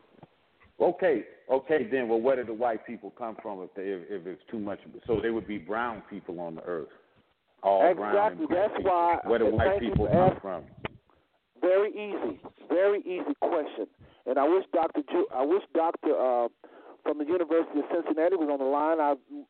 We had extensive conversations about this. He said after albinos began to mix among themselves, after a while they can no longer produce melanin. It's happening Well, to this very according day. to you, they would all be brown. No, hear me out. I believe that light-skinned albinos migrated up north because they was mistreated just like they're being in Tanzania today.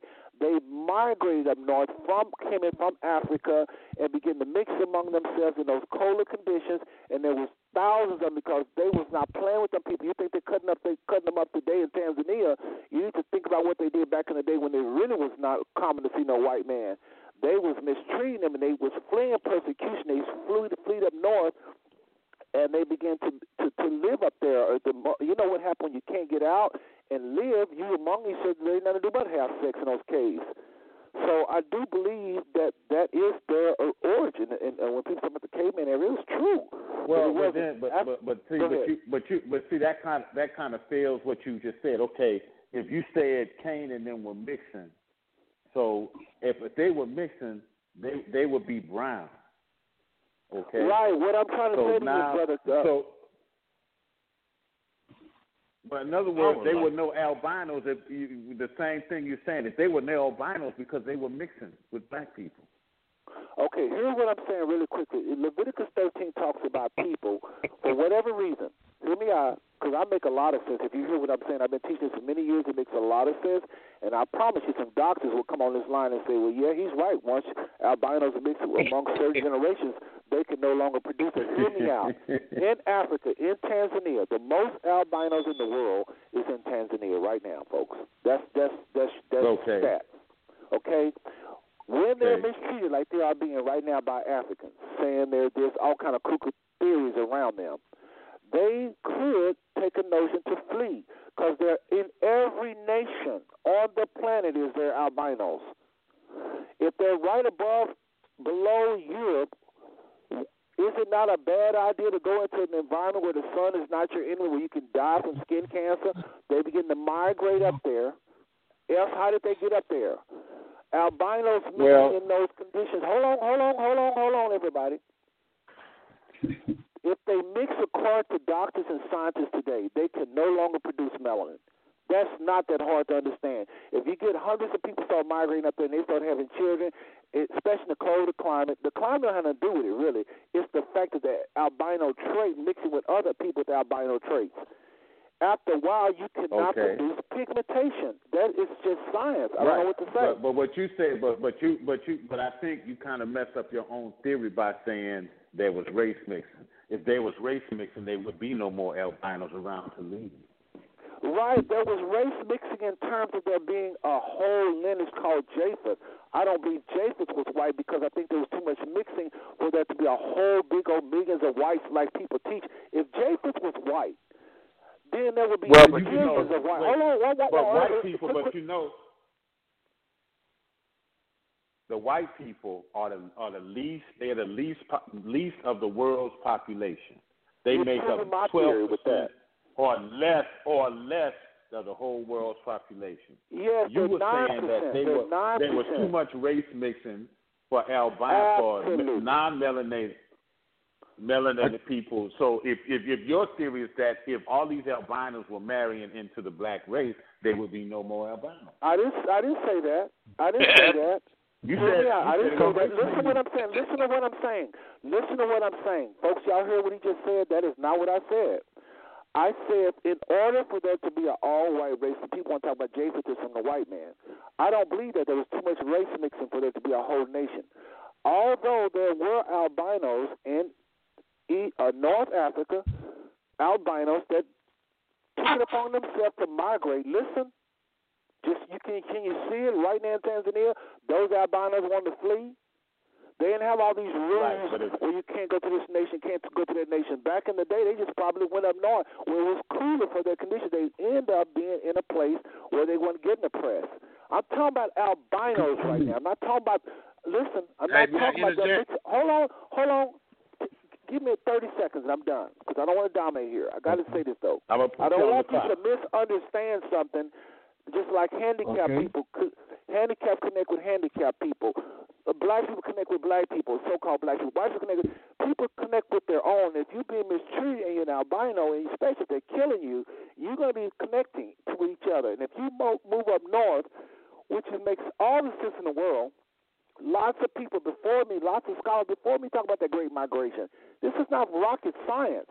And so if they're being mistreated, they all have this common thing about them. They're white-skinned people. The sun is causing they can't look at the sun, and they move up north. That make all the sense of the world. And, of course, they're going to have sex. They end up being a mighty nation. They end up mixing among themselves in those cases. They didn't go out because it was cold. They was up there. Come on, y'all. Millions of people are talking about life in the caves of Europe. It's true. Those were Africans, albinos. They weren't mixing with everybody else. They was mistreated by everybody else. Go ahead. Yes, I wanted to say that maybe we all are hitting on it. You know what I'm saying? Maybe there is a Cain seed out there at once upon a time. Maybe Japheth was biracial people and was kind of Caucasian or whatever in complexion. Also, the fact that Esau. Comment.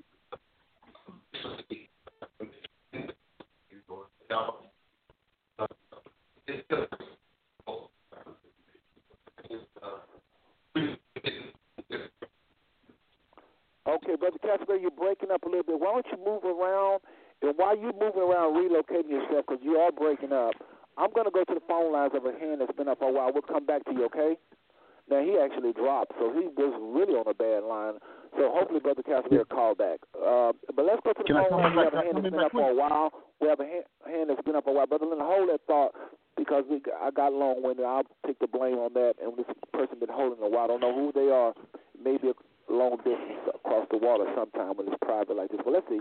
Okay, private caller, you know who you are. You got your hand raised. Go ahead and let us know whatever name you want to go by tonight in the city, if you don't mind revealing that to us. Go ahead.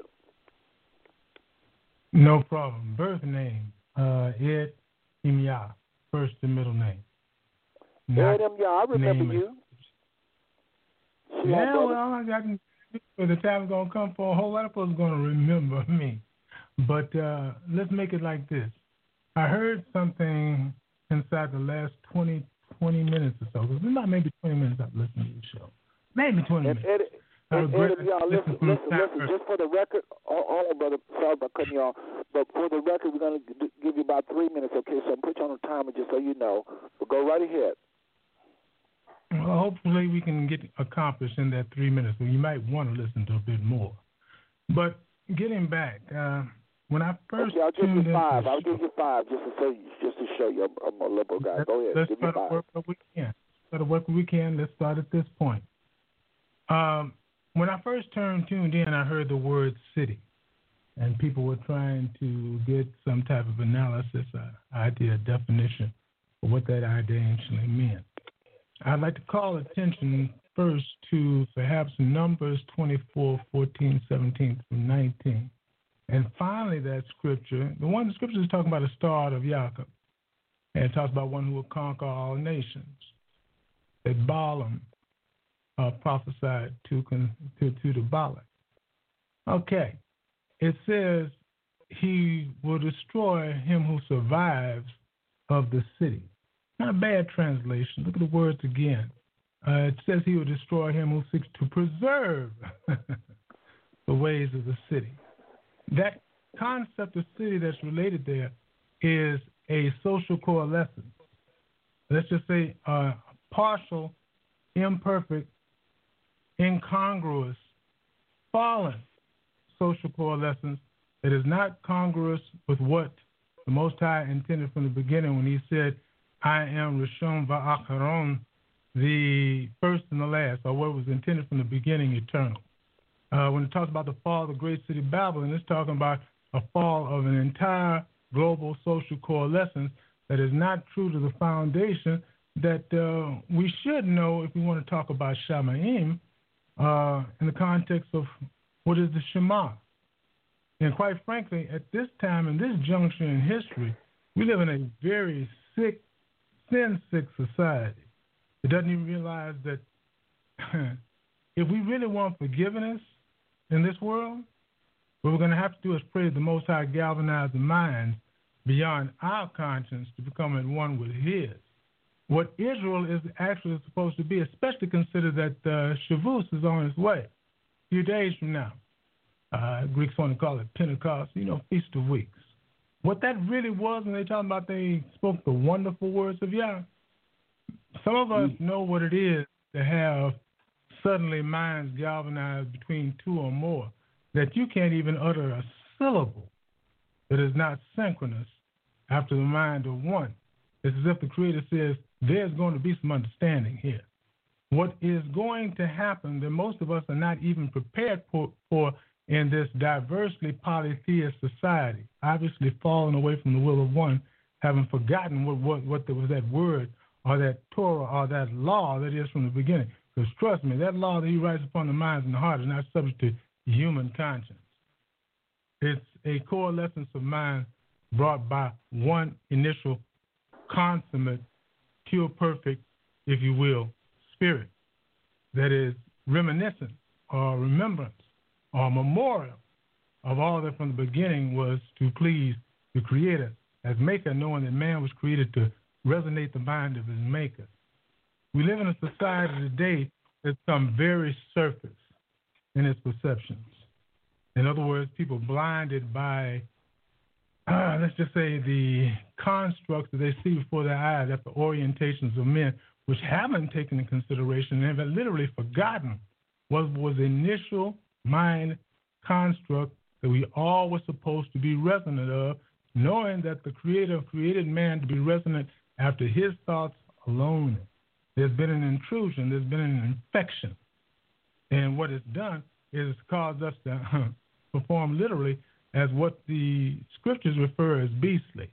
Because if your perceptions are, I'll give you an example. Psalm 92, 2 through 5. Good example. It says the thoughts of the Most High are very deep, but the brutish man, beastly man, won't understand this. How about he mocks what he doesn't understand? And oftentimes, in his lack of understanding, still wants to profess to be wise. But he doesn't want to realize in his cognitive dissonance that his thoughts form have to therefore be sin. When the scriptures talk about he'll remember our sins no more, remember our iniquities, we'll remember our sins no more. In fact, he's really talking about men no longer remembering the ancient social coalescences that came as a result of man's fall. And then we will be his people, brought beyond all the variances, brought by all the varying corrupt leadership that's on this planet. Because not one of them is true to what initially was intended today. Okay. All right. Well, brother, listen, Brother M, I really appreciate you sharing that, brother. You said a whole lot. I don't know how we would comment to even on so many different things you said. That was very good. Really appreciate your call tonight, though. Can I ask you something right quick, Seth? Please do. Go right ahead, brother. Go ahead, Pastor. Yeah, my brother. I appreciate what you said, my brother. But one thing that struck me, could you just go back and say one more time about what your definition of Babylon was? Did you say it was something like a system? Okay, let's look at it this way. We know the word Babylon comes from Babel or In confusion. less than a minute, brother. In less than a minute, please. That is confusion. That is a fusing together of polar opposites. That is not a covenant. That is not love. That is not what it was intended. That is not what is holy or pure or perfect at all. It is man settling in his carnal state, in conjunct, fleshly, carnal, let's just say unsynchronized state, far from the spirit that he was intended. I will try to say this real quickly if the time allows. But man was created with what the scriptures call the spirit of neshama, Genesis 2 and 7. If we understood today what that word neshama means, and I could break it down if time will allow, we would realize that what we have succumbed to and fallen toward was never the intended purpose of man. If you give me a minute or so, maybe I'll try to explain that word neshama. Notice that scripture, Genesis 5 through 6. It's talking about how man's thoughts become evil, and that word means deviate, divided continually. If you give me an opportunity, I'll explain that word neshama because it's extremely Okay, brother, I'm going to go ahead powerful. and extend another minute. I'm going to go ahead and extend another minute to you. Go right ahead. You got a minute. That word neshama has in it 4 key Hebrew words: Nacham, Shem, Shema, and Amma. I wish I had time to talk about Shema'im being the people of that Shema, that principle. But that word Nacham is the same word that talks about comfort ye all my people, and talks about a healing unto the mind of one. Okay, comfort ye all my people, repent. And the word in Greek is metanoia, and it still talks about healing after the mind of one, hearkening to an initial ideal restored to the minds of men, that we all might be one with our Creator. That's an atonement. That is forgiveness. If we want forgiveness, the first thing we need to ask for is that the minds be gravitated beyond our own conscience unto His. I repeat that. The word Shem relates much more than it seems. It's not just name. The Creator doesn't call a thing what He does not intend it to be, to mature, to become, in terms of its potential, in terms of its purpose. Shema, well, you know, as Scripture says, Hear, O Israel, the Most High is one. That means that we are all supposed to be gravitated after one mind. Amma really has a very powerful principle. It means that all who would be ruled over us, we all have to seek with a great love and solicitude for the divine absolute, that none who rules over us can be anything else but a servant of Yah. Now, if we understood that and understood that well, we realize the divisions amongst us and even the aberrant miscommunication amongst us itself is sin, and not of that initial mind that made man man, if you will, or he breathed in a man that breath of neshama, that breath of life, or that consistency that does not have attrition within itself, that there might be an eternality. He breathed in a man that constant flow, that we might all be one. We got to wake up to some concepts, man, we've lost for a very long time. Well, listen, brother, I really appreciate the input tonight. Pastor Chris, did he answer your question? Kind of, sort of, but I know time is at the essence. No, brother. This is what I mean by you got to really make this point. And I remember you being very long-winded as you are tonight, but you got to, okay, I'm going to let you hit it again because I don't want people to say I'm not giving you enough time, okay? Again, Pastor Chris, ask your question, sir. Make it less than a minute, and, you know, please hone in to the answers and not so much, you know. Yeah, okay. Would it help if we have to realize? Go ahead, Pastor Chris. Would it help? Well, what I was specifically asking you, you said something about Babylon was some kind of, I think you said some kind of political system. That's what I wanted you to talk about, what you said about Babylon itself. That's what I was asking you. Go ahead. Let's be honest. No political system can be true to the will of one. No divided system can be true to the initial vision. No division or multitude of variant perspectives that don't encompass the entirety can be true to the will of one. The Creator does not forget Himself. I know it's going to sound amazing, but for someone who has seen Shema'im personally or been allowed to, let me just say this real quickly. What Israel is really supposed to be, and I call it a spiritual hold up, bro. I'm trying to ask you about what you said about Babylon. You said something about Babylon being... Yeah, please. You know, that's what I'm asking you. Let me say this real quickly. Do you really think what the Scripture calls a Torah or a law is simply what is written on pieces of paper subject to human interpretation? Well, brother, but you didn't. You didn't say that. You said something specifically about Babylon itself. Absolutely. I was just asking you.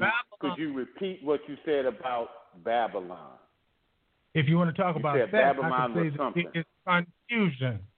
It is a fusing of polar opposite ideas or a multitude of partial, imperfect But you said something about But you said, my brother, you said something about Babylon being a system. Of course it is. It's a globally corrupt system. But no, but I'm asking you. But it was something that you said. But I'm just asking you, can you focus on what you said? And it was something to do with Babylon being a system or something like that. And that's what I'm asking you to repeat. That's Revelation 18 chapter speaks of Babylon being a system where all nations. That's not me, y'all. That's not me, whatever that was. That's not me either. Hey, bro, I'm sorry. Nations, could you repeat that? Because there was some sound that came on the phone. I got you. You getting it? You getting it now? Babylon, you getting it now? But Babylon, Revelation 18 says Babylon, or concerning Babylon, all nations have drunk the wine of Babylon's wrath. What that means, that all nations have been despoiled in their conscience according to something that is an antipathy against the oneness that the Creator intended for mankind. And the sad thing about it is some people talk about the so-called rights or privilege they have in a democracy, if you understand the meaning of that word. Hold on a second. Listen, caller, listen, thank you. We got to move on. I really appreciate your contribution. I allowed you to go way over so people won't think I was rushing y'all, but we got to go on. We have panelists in the house, and I want to hear from them about words regards to Bishop R.A. Campbell, but I really appreciate your input. Thank you. Okay, bro. Hey, bro, could you call back? You're welcome. You're welcome. Yeah, he calls periodically. He's one of the five smooth stone old faithful. So trust me, he'll call back. Brother Leonard, you were saying something before the brother came on. I apologize to you, but I wanted him to get it all out. I knew it would be long-winded. It takes him a while to kind of get his thoughts together. I knew that, and that's why I kept giving him extensions after extensions. But go ahead with what you were saying. Again, folks, you're tuning to the Five Smooth Stone Network. Let me just say this really quickly. Again, I'm Brother Seth. We have Brother Leonard on the line, Pastor Chris. I see all the noise there. Hold on. Who's that? Okay. I'm Brother Seth. Pastor Chris, that's your line. It's your line, Pastor Chris. Watch the noise there. I'm sorry. Yes, we hear all of that. We got Pastor Chris on the line from the Aletheia Temple. We have Brother Leonard on the line from Prophets of Awakening. And we're responding to Hebrew Israelite pioneer Bishop R.A. Campbell. We really are. Bishop Campbell believes that America is in Babylon, and he puts a lot of different things out there, many things we agree with, many things we're chewing on, and many things we just simply disagree with in love and out of respect for the bishop. We'll try to have him on next week. Nothing but respect for the bishop. Okay, tonight we was going to let him just roll. Don't have really no panelists in the house, really. They're just coming on pretty much because he didn't show up. So, Brother Leonard, hold on. This brother still have a question. Okay, no. All right, Brother Leonard, you were saying, and y'all, let's try to tie it back into the bishop because people are tuning in to hear the bishop. And they really are. The phone line is lit up as though he's in the house, and they're listening. So we need to be talking about Bishop R.A. Campbell, the things he shared that you agree with, things you shared that you disagree with, things that you're chewing on. That's what I think we need to be doing for the people. We kind of got on some few side roads. They're still related because we have to analyze who we believe Babylon is. So, Brother Leonard, go ahead and finish your comment. And I just want to say one more thing, and that is those of you that's listening online, you didn't call the phone number. You listened by clicking on a link. You must call the show now because at 10 o'clock we're going to lose a lot of you that's listening online. If you're listening online, it stops right at 10. That's when we're contracted. But if you're on the phone lines, we're going to roll over just a little, and you can continue to listen. This is juicy, and I really appreciate these brothers hanging out. Brother Leonard, go right ahead. Yeah, well, I was tying in the fact that Bishop Campbell said that the European Union, that's JFAC, and so back to what you made the comment that about the people moving up in albinoism, but what's written in the scriptures is that our God, the God of Israel, he's cursing people, and curse means to be turned white. We see that from Lamech, the book of Lamech. So what he was doing was that wasn't the only person he turned white. He turned Miriam white, but because Moses was there, Moses prayed for her. So he sent her outside the camp for 7 days, and then he put Moses prayed that he bring her skin back, which means bring the melanin back. He did the same thing to Gehazi. He's doing it all over the place. So the reason why we're not seeing it now is that he receded. He receded back to the right-hand side of the Father. Absolutely. I'm with you 1,000%. Been teaching that for 25 years. Right. Okay. So what am I saying different? If you saying that, and Brother said you saying where's the disagreement? The disagreement is very clear. Those brothers, Moses was a man of color. You don't call it black because this is a new term. It means something that's got a tag to it. Them people were not black like we think with how black folk act. They was different. They were world rulers. They didn't think like we think. They were dark-skinned people. Moses and his son, all three of them.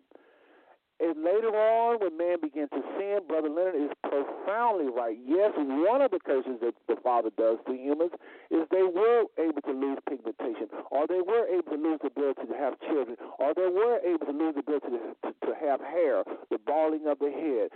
They were the freckles, all of these things. This is the body responding to sin. He's absolutely right. And remember, it wasn't just the Most High. Prophets was cursing people white. But what I'm trying to say is, hold on. I'm going to make this quick. Every single country on the planet produced these people. You can take me all over the globe. I've been researching this for over 25 years. I've seen it with my own eyes. Japan got folks that produce this all white. China got dark-skinned Chinese, have white-skinned people. African, every single one of those nations have albinos that can literally go and be just like passing white. The only thing about Africans is the kinkiness. You might say, well, no, I know that's not a white person with their hair. Not a problem. Let's go to Pakistan. Let's go to India where you got 1 billion people live. When their skin turns white, and I have pictures where I've literally teased people over the years and say, which one of them is white? There's a video popping on YouTube where this guy, when he first comes on, he says, I know what you're thinking. I'm a European. He says, no, I live in such and such Pakistan. English is not my first language. I've never been to Europe. And your mind is going to fall to the ground. You're not going to believe your eyes. There's a joke in this same video that says, do anyone know a white, how they say it, anybody know an albino newsman? That's a question asked on this particular video. No, you've never seen an albino newsman in India. You have never in your life and never will see an albino newsman. They just picked that career for some reason. Have you ever seen an albino newswoman, a newswoman, or man in Pakistan? No. Because you don't know what you're looking at. You think you're looking at a white person. They're not white. So my point is, if they're not white, what is white?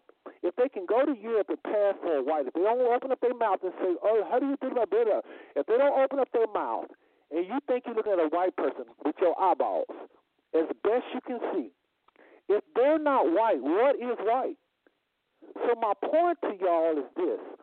Africa, Ethiopia even have the characteristics. White people don't have a nose. White people don't have a lip. White people don't have hair. That's not theirs. That hair belongs to melanated people. That nose, the narrow nose, is a melanated trait. Narrow lips is a melanated trait. Whites in Europe don't own none of those features. All of those features are different melanated people. So we have bought into a lie promoted in 1681 when we start saying, this person is white, that person is white. There's no such concept. So anyway, folks, y'all just jumping here. Again, I don't know if y'all want to comment on that or not. But again, folks, we're talking about the Hebrew Israelite pioneer, R.A. Campbell. We interviewed him, and he had a part 1, part 2, and we're just talking about who is Babylon, why it matters, what we agree on with the bishop, where we disagree, and where we're chewing on. I would like to know, Brother Leonard and Pastor Chris' take on this. I think Pastor Chris was on it. What he said to the bishop, can it be a system? I think he's on it. I think the last caller was on it.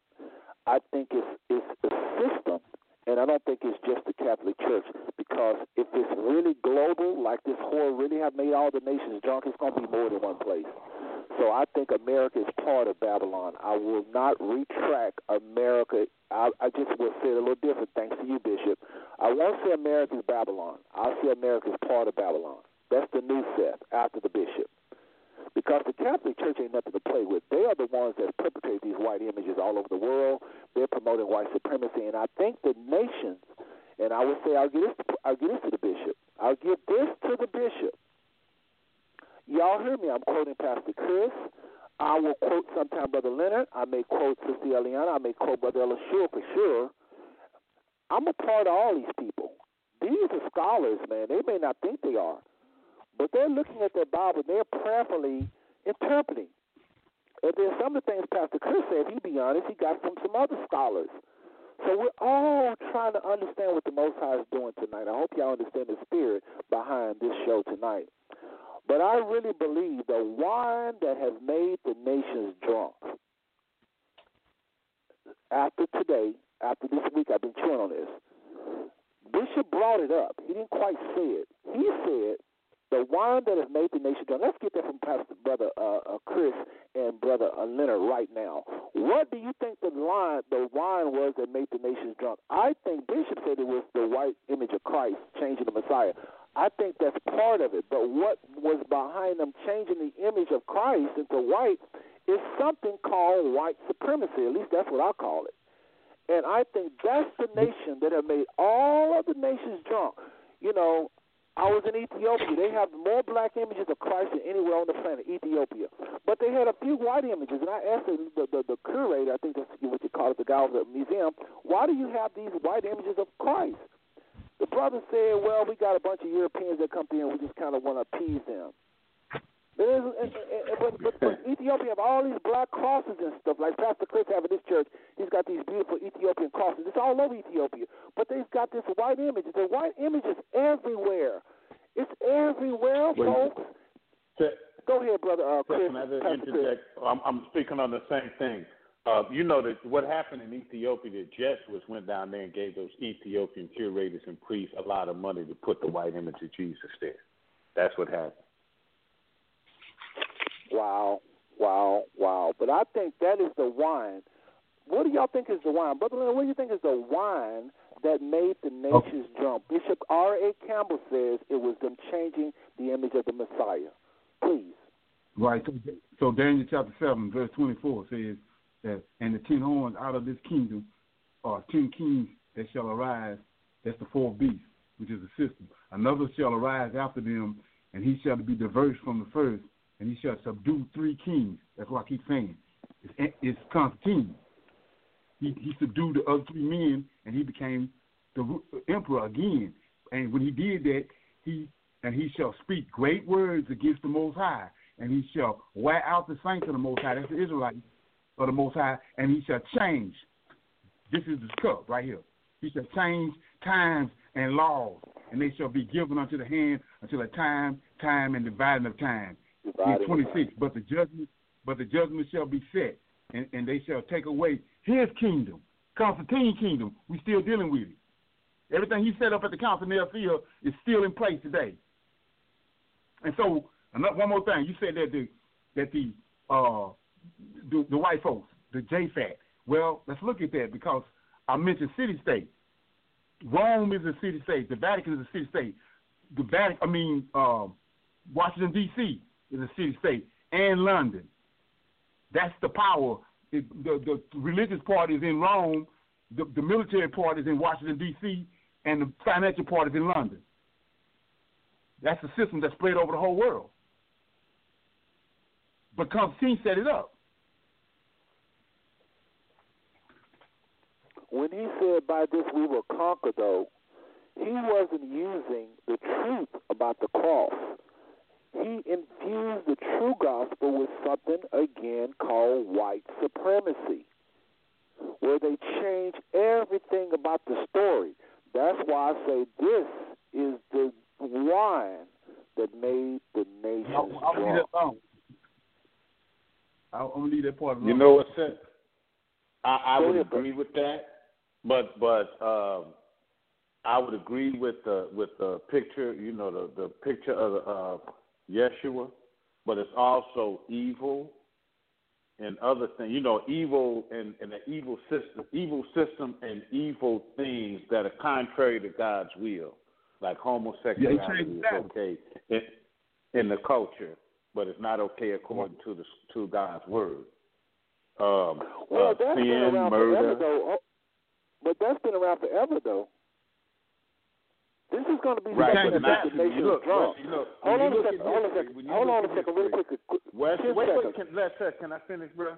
If you look at Western history, Western Christians have done more killing, genocide, and shed more blood than any other people in the history of humankind. The Europeans, how are they able like to you do said. it? White supremacy. I'm not denying how they're able to do it, but they're just a culture that's bloodthirsty and greedy. True, and want but everything. They would not be able to do that if they told the truth about everything. If they told the truth of who they are.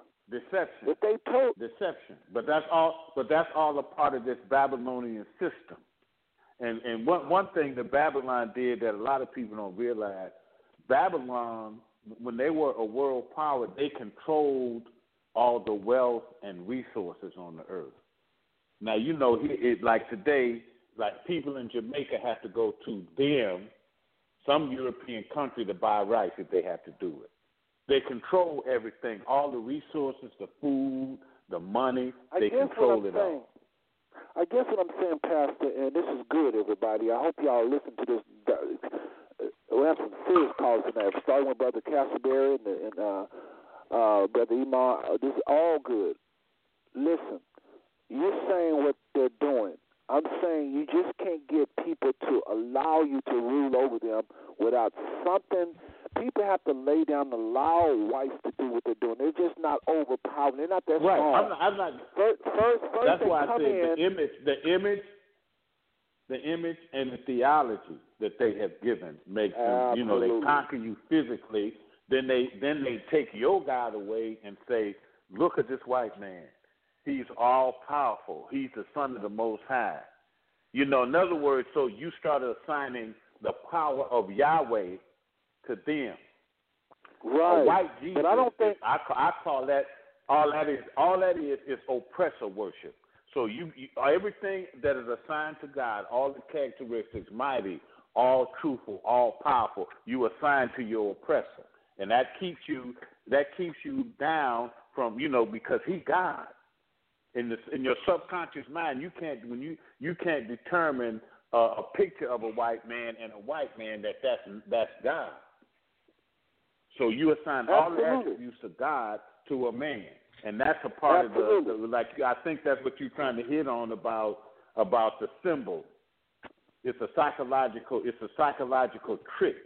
You don't see God in the image of yourself. You see God in the image of the same man who oppressing you. So if Master gonna beat me for doing something, well, he God, he doing the right thing. God punishing me. Deep down in your subconscious mind, that's what it was intended to do, because you see them all powerful and are giving them the attributes of the Most High. I'm sorry. Go ahead. Yeah. So changing the Sabbath is worse than that. Changing the Sabbath is worse than that. Constantine changed the Shabbat. Yeah. All that. I think changing the Sabbath. Okay.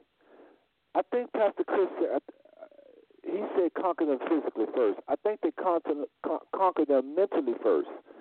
The one thing about white people, when they go into countries that haven't seen a lot of white people, the first response of people is to fear them. I remember in Papua New Guinea, they actually showed cameras on PBS of Papua New Guineans seeing whites for the first time. The first initial response was they were afraid of them. Right, and they went to throw spears in the other Papua New Guinea and say, no, stop, no, please, no. These are our friends. And then they get a little closer, and they grab their spears again, whatever they had, the little weapons thing. And then they was about 100 feet away when they first grabbed the weapons. And then they got a little closer, and they grabbed the weapons again. And then the other Papua New Guinea said, no, please, no. And they got a little closer, and they got a little closer. When they finally got closer to the white man, and he allowed them to touch him, you should have saw it. I had my kids to watch this. It was amazing. Well, that is the normal response of a human being when you've been around melanated people. And I'm not trying to throw whites on the bus because, again, these are our people. They are us. We are them. I don't believe in that us and them. They are less pigmented Africans. I will go with my grave saying that. I know the Father showed me that. I've seen it. I've researched. I've talked to doctors. I went and asked the hard questions. I'm telling you, after a while, humans can't produce pigments. If they mix with somebody else, they will continue to produce those offspring with no pigments in their eyes, blonde hair, blue eyes, even freckle face. All of that is same conversation. So my thing is this. You got to tell people something to where they don't want to kill you. So they flip it around and say, we're superior.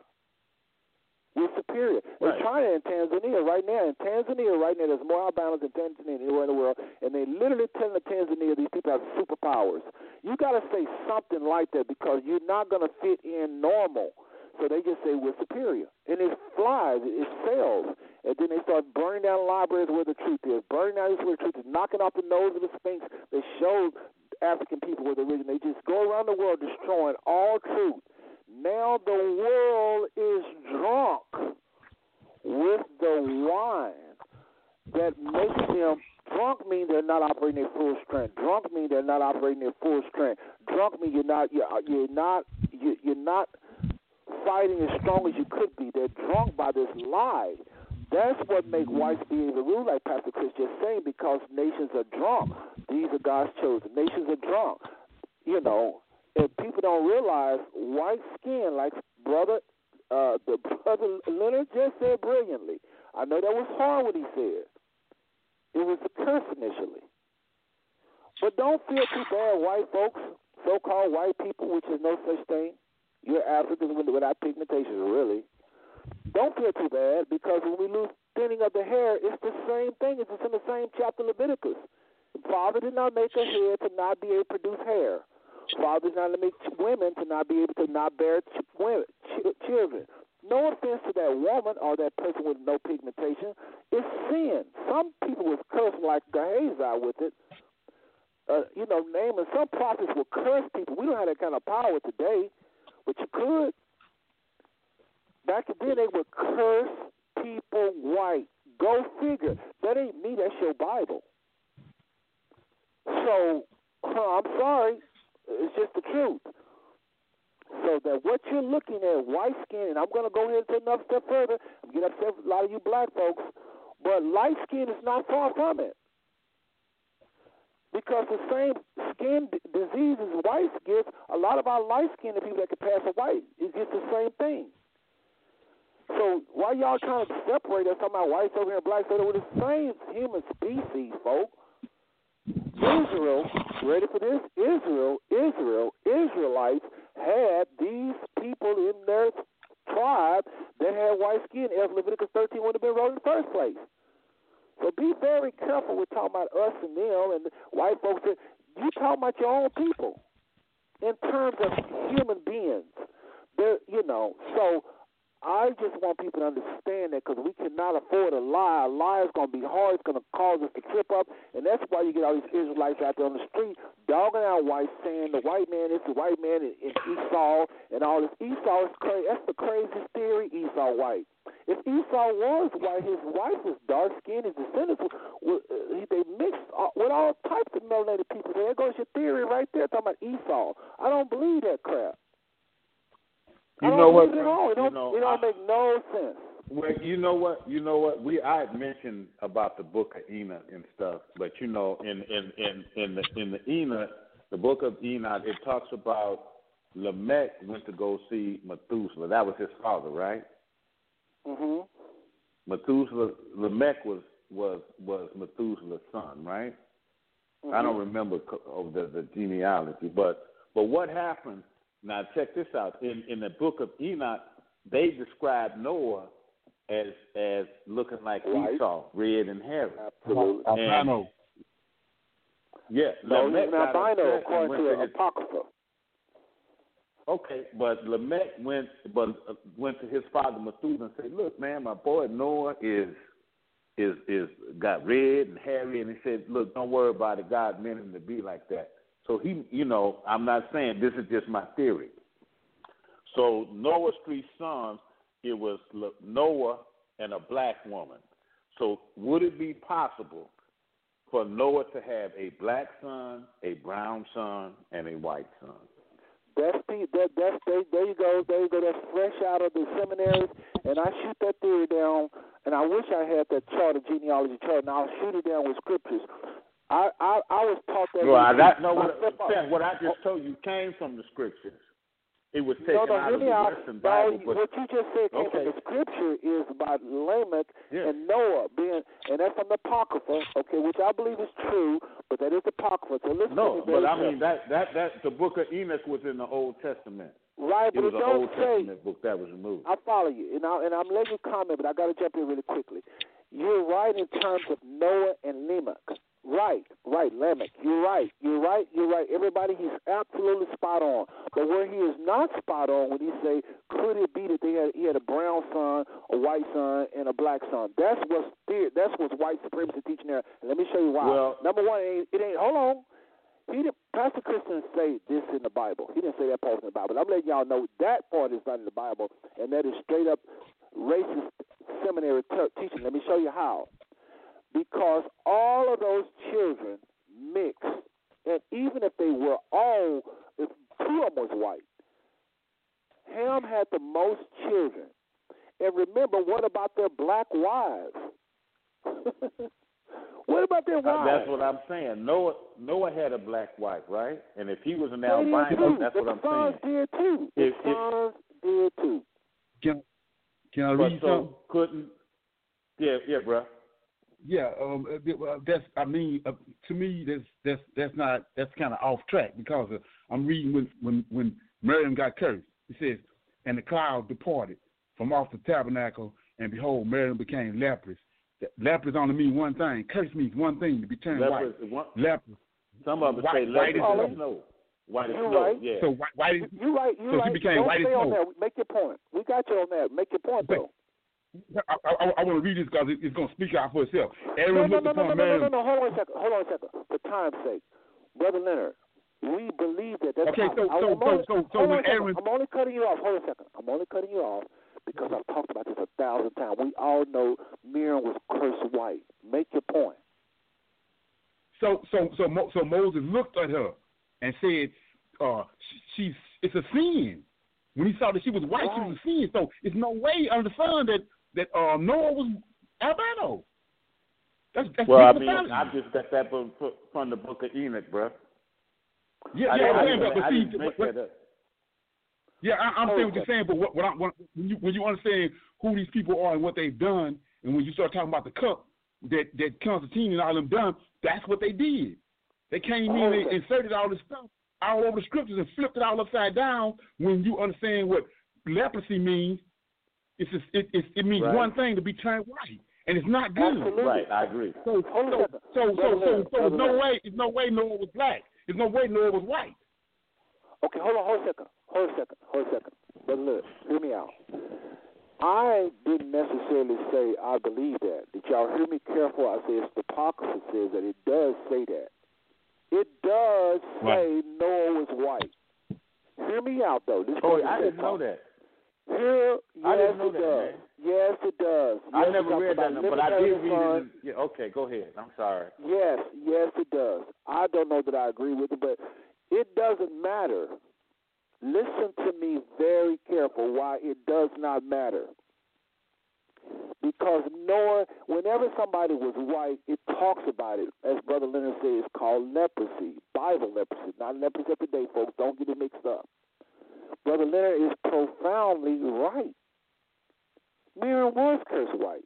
And if you don't think it was the white that Brother Leonard is trying to say, Aaron is looking at his sister, and he describes her.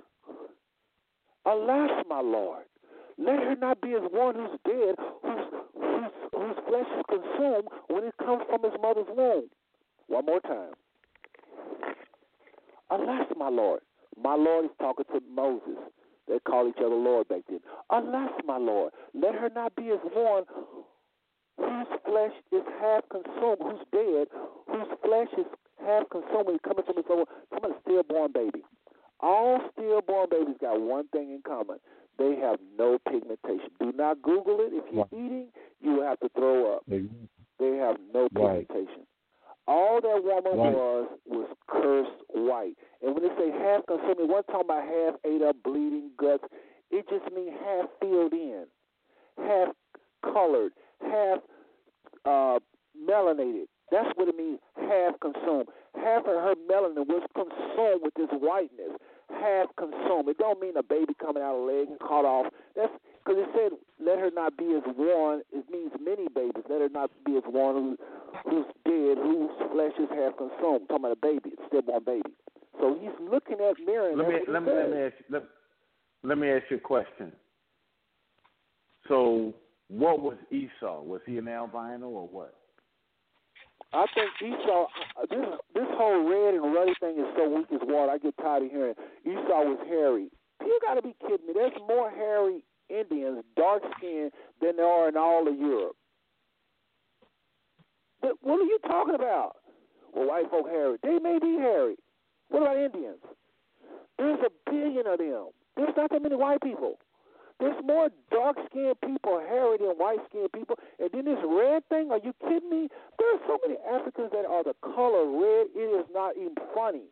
To imply that the man was red, white folks get red when they blush. It didn't say he blushed, he was red. It's just weak as water. But again, even if Esau was white, I just entertain their folly. Because when something is true, you can prove it more than one way. When something's a lie, you got to keep on talking about it. I ask them this question, it shuts up all of them, 100% of them, when I say this. Esau, descendants, were dark-skinned people. Even if he was white, you got to have another white woman to marry to have white kids. You can't marry no dark-skinned kid, and then your kids mix up with other dark-skinned kids for sure, and you come out with a white race talking about that's Esau. This don't make no sense. And it makes us look stupid with regards to understanding the Bible because there's intelligent people looking at us saying this craziness. I distance myself from that foolishness. So anyway, folks, if y'all want to know more about this, I know I'm talking all authoritative, but I promise you the Father gave it to me. All you got to do is go to Google, type in 5 Swiss on Blog Talk Radio leprosy. There ain't nobody going to come back against that. It just make all the sense in the world. You can't tell me two albinos that's constantly mixing among themselves is going to keep producing melanated people. It just don't make no sense. There goes your white race right there. And here's another thing I'm going to say, and then I'm going to get last word from Pastor Chris and Brother Leonard. You can take black people, put them on an island, come back in 500 years, there's going to be some white people. You can take white people, put them on an island for 5,000 years, there will not be no black people. One more time. You can take black people, any group of black people, anywhere in the world, anybody that's so-called non-white, put them on an island. Come back, there's going to be some white people that can go to Europe and pass for white. Put white people on the island, come back in 5,000 to 5 big years, there ain't going to be one black person. What am I trying to say? Black people, so-called, I don't like that word black because it's got all these tags with it. Melanated people can produce everything. Those white people that we hate and talking about they versus us, yes, they raise evil. Yes, they cause, like Pastor Chris said, brilliantly, they're going all over the world doing things. But you got to understand what's behind their mischievousness. Lies, deception. We build America. We're this, we're that. They're always full of lies. And when you raise kids with lies, you will associate them with the devil. They raise like devils. Yes, they act like devils. I'm sorry. Yes, they do. He's right. If you find any kind of major mass murder, they're going to be behind it. But watch carefully. Are they just doing it because it's their nature? Somebody say, yeah, that's it. Is it? Or do they normally have a philosophy, Stalin?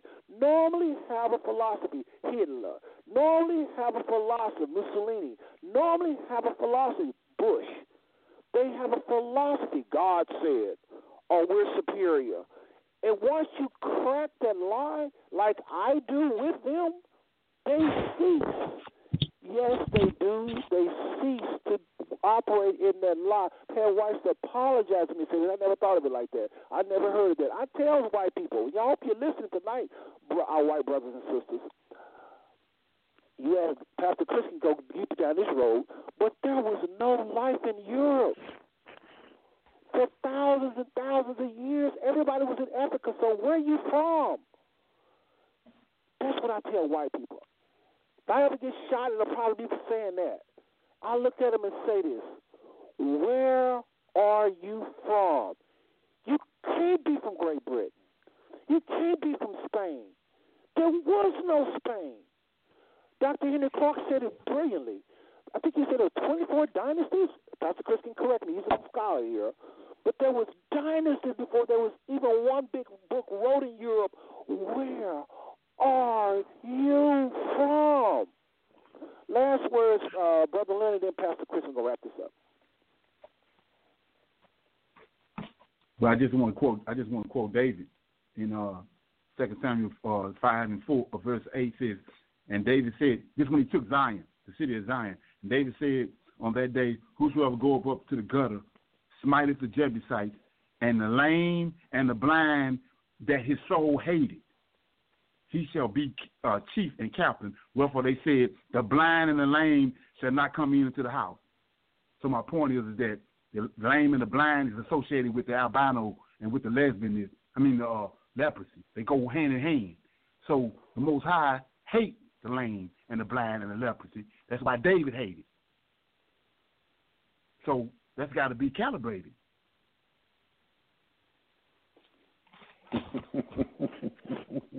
My man. Okay, I don't think hand just went up.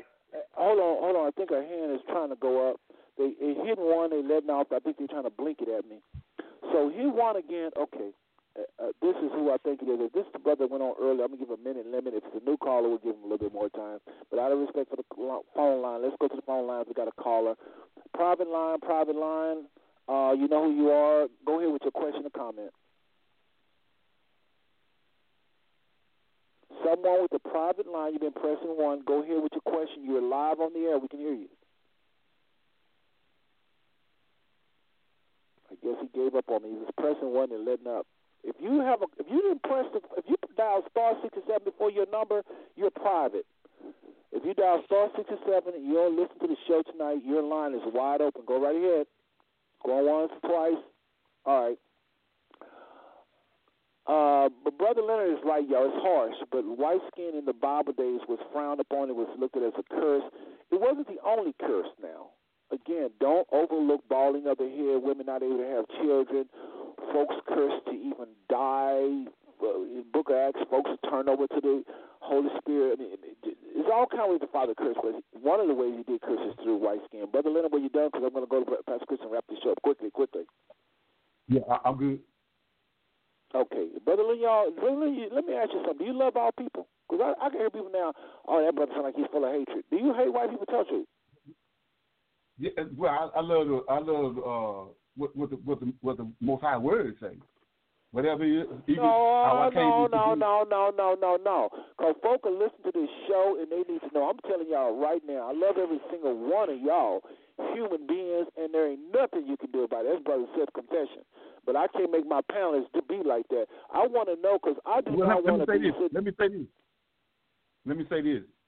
Okay, it's a serpent showed up in the garden, right? What do the serpent have? He got all different color eyes.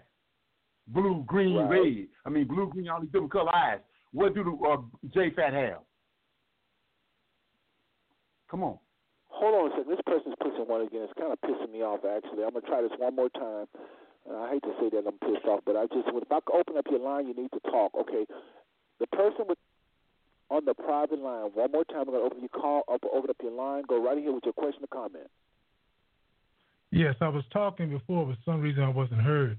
But real simple, I'm going to say something, and hopefully this will come across. You have 1 minute, caller. You have 1 minute, literally 1 minute. Go right ahead. One of the first things the Most High told me upon the beginning of an awakening was this, is that every lie a man believes is a veil and an obstacle against discerning the greater dimensions of truth. The problem we have as a people today is that man has forgotten what was the initial ideal from the beginning, or what truth is, after the multitude of his varying ideas, that has drunken his sense of conscience, has drunken his sense of judgment, What's happening here is most of us don't realize that Matthew 7 actually says that we judge after a partial perspective, presumptuous before the time, not asking the Creator to complete our sense of consideration of all things. Then that in itself is a condemnation because it's irreverent against the Creator, having no reference point for reverence or respect for Him. We're going to have to ask the Creator what is necessary that we have a mindset again, that He will communicate with us all, that we all come to an agreement again. Anything else is sin. Okay, caller, listen, we appreciate your comment. We're going to wrap this up, so I'll give you another 30 seconds, and please, no more than 30 seconds, and we're going to, just so folks think I'm trying to be fair tonight, you already spoke at least 15 minutes earlier, so go right ahead. Simple statement. Another one is simply this. It's not blackness or color of skin, nor is it simply the day of a Shabbat that will make us one in the Maker. There's a conscience that we all should have, and it's going to demand that we see beyond what's on the surface. The scripture says it's simple. He will not judge of what his eyes see nor what his ears hear. That means there has to be some communication with something beyond all these variances that can't be knowledge, nor can it be true.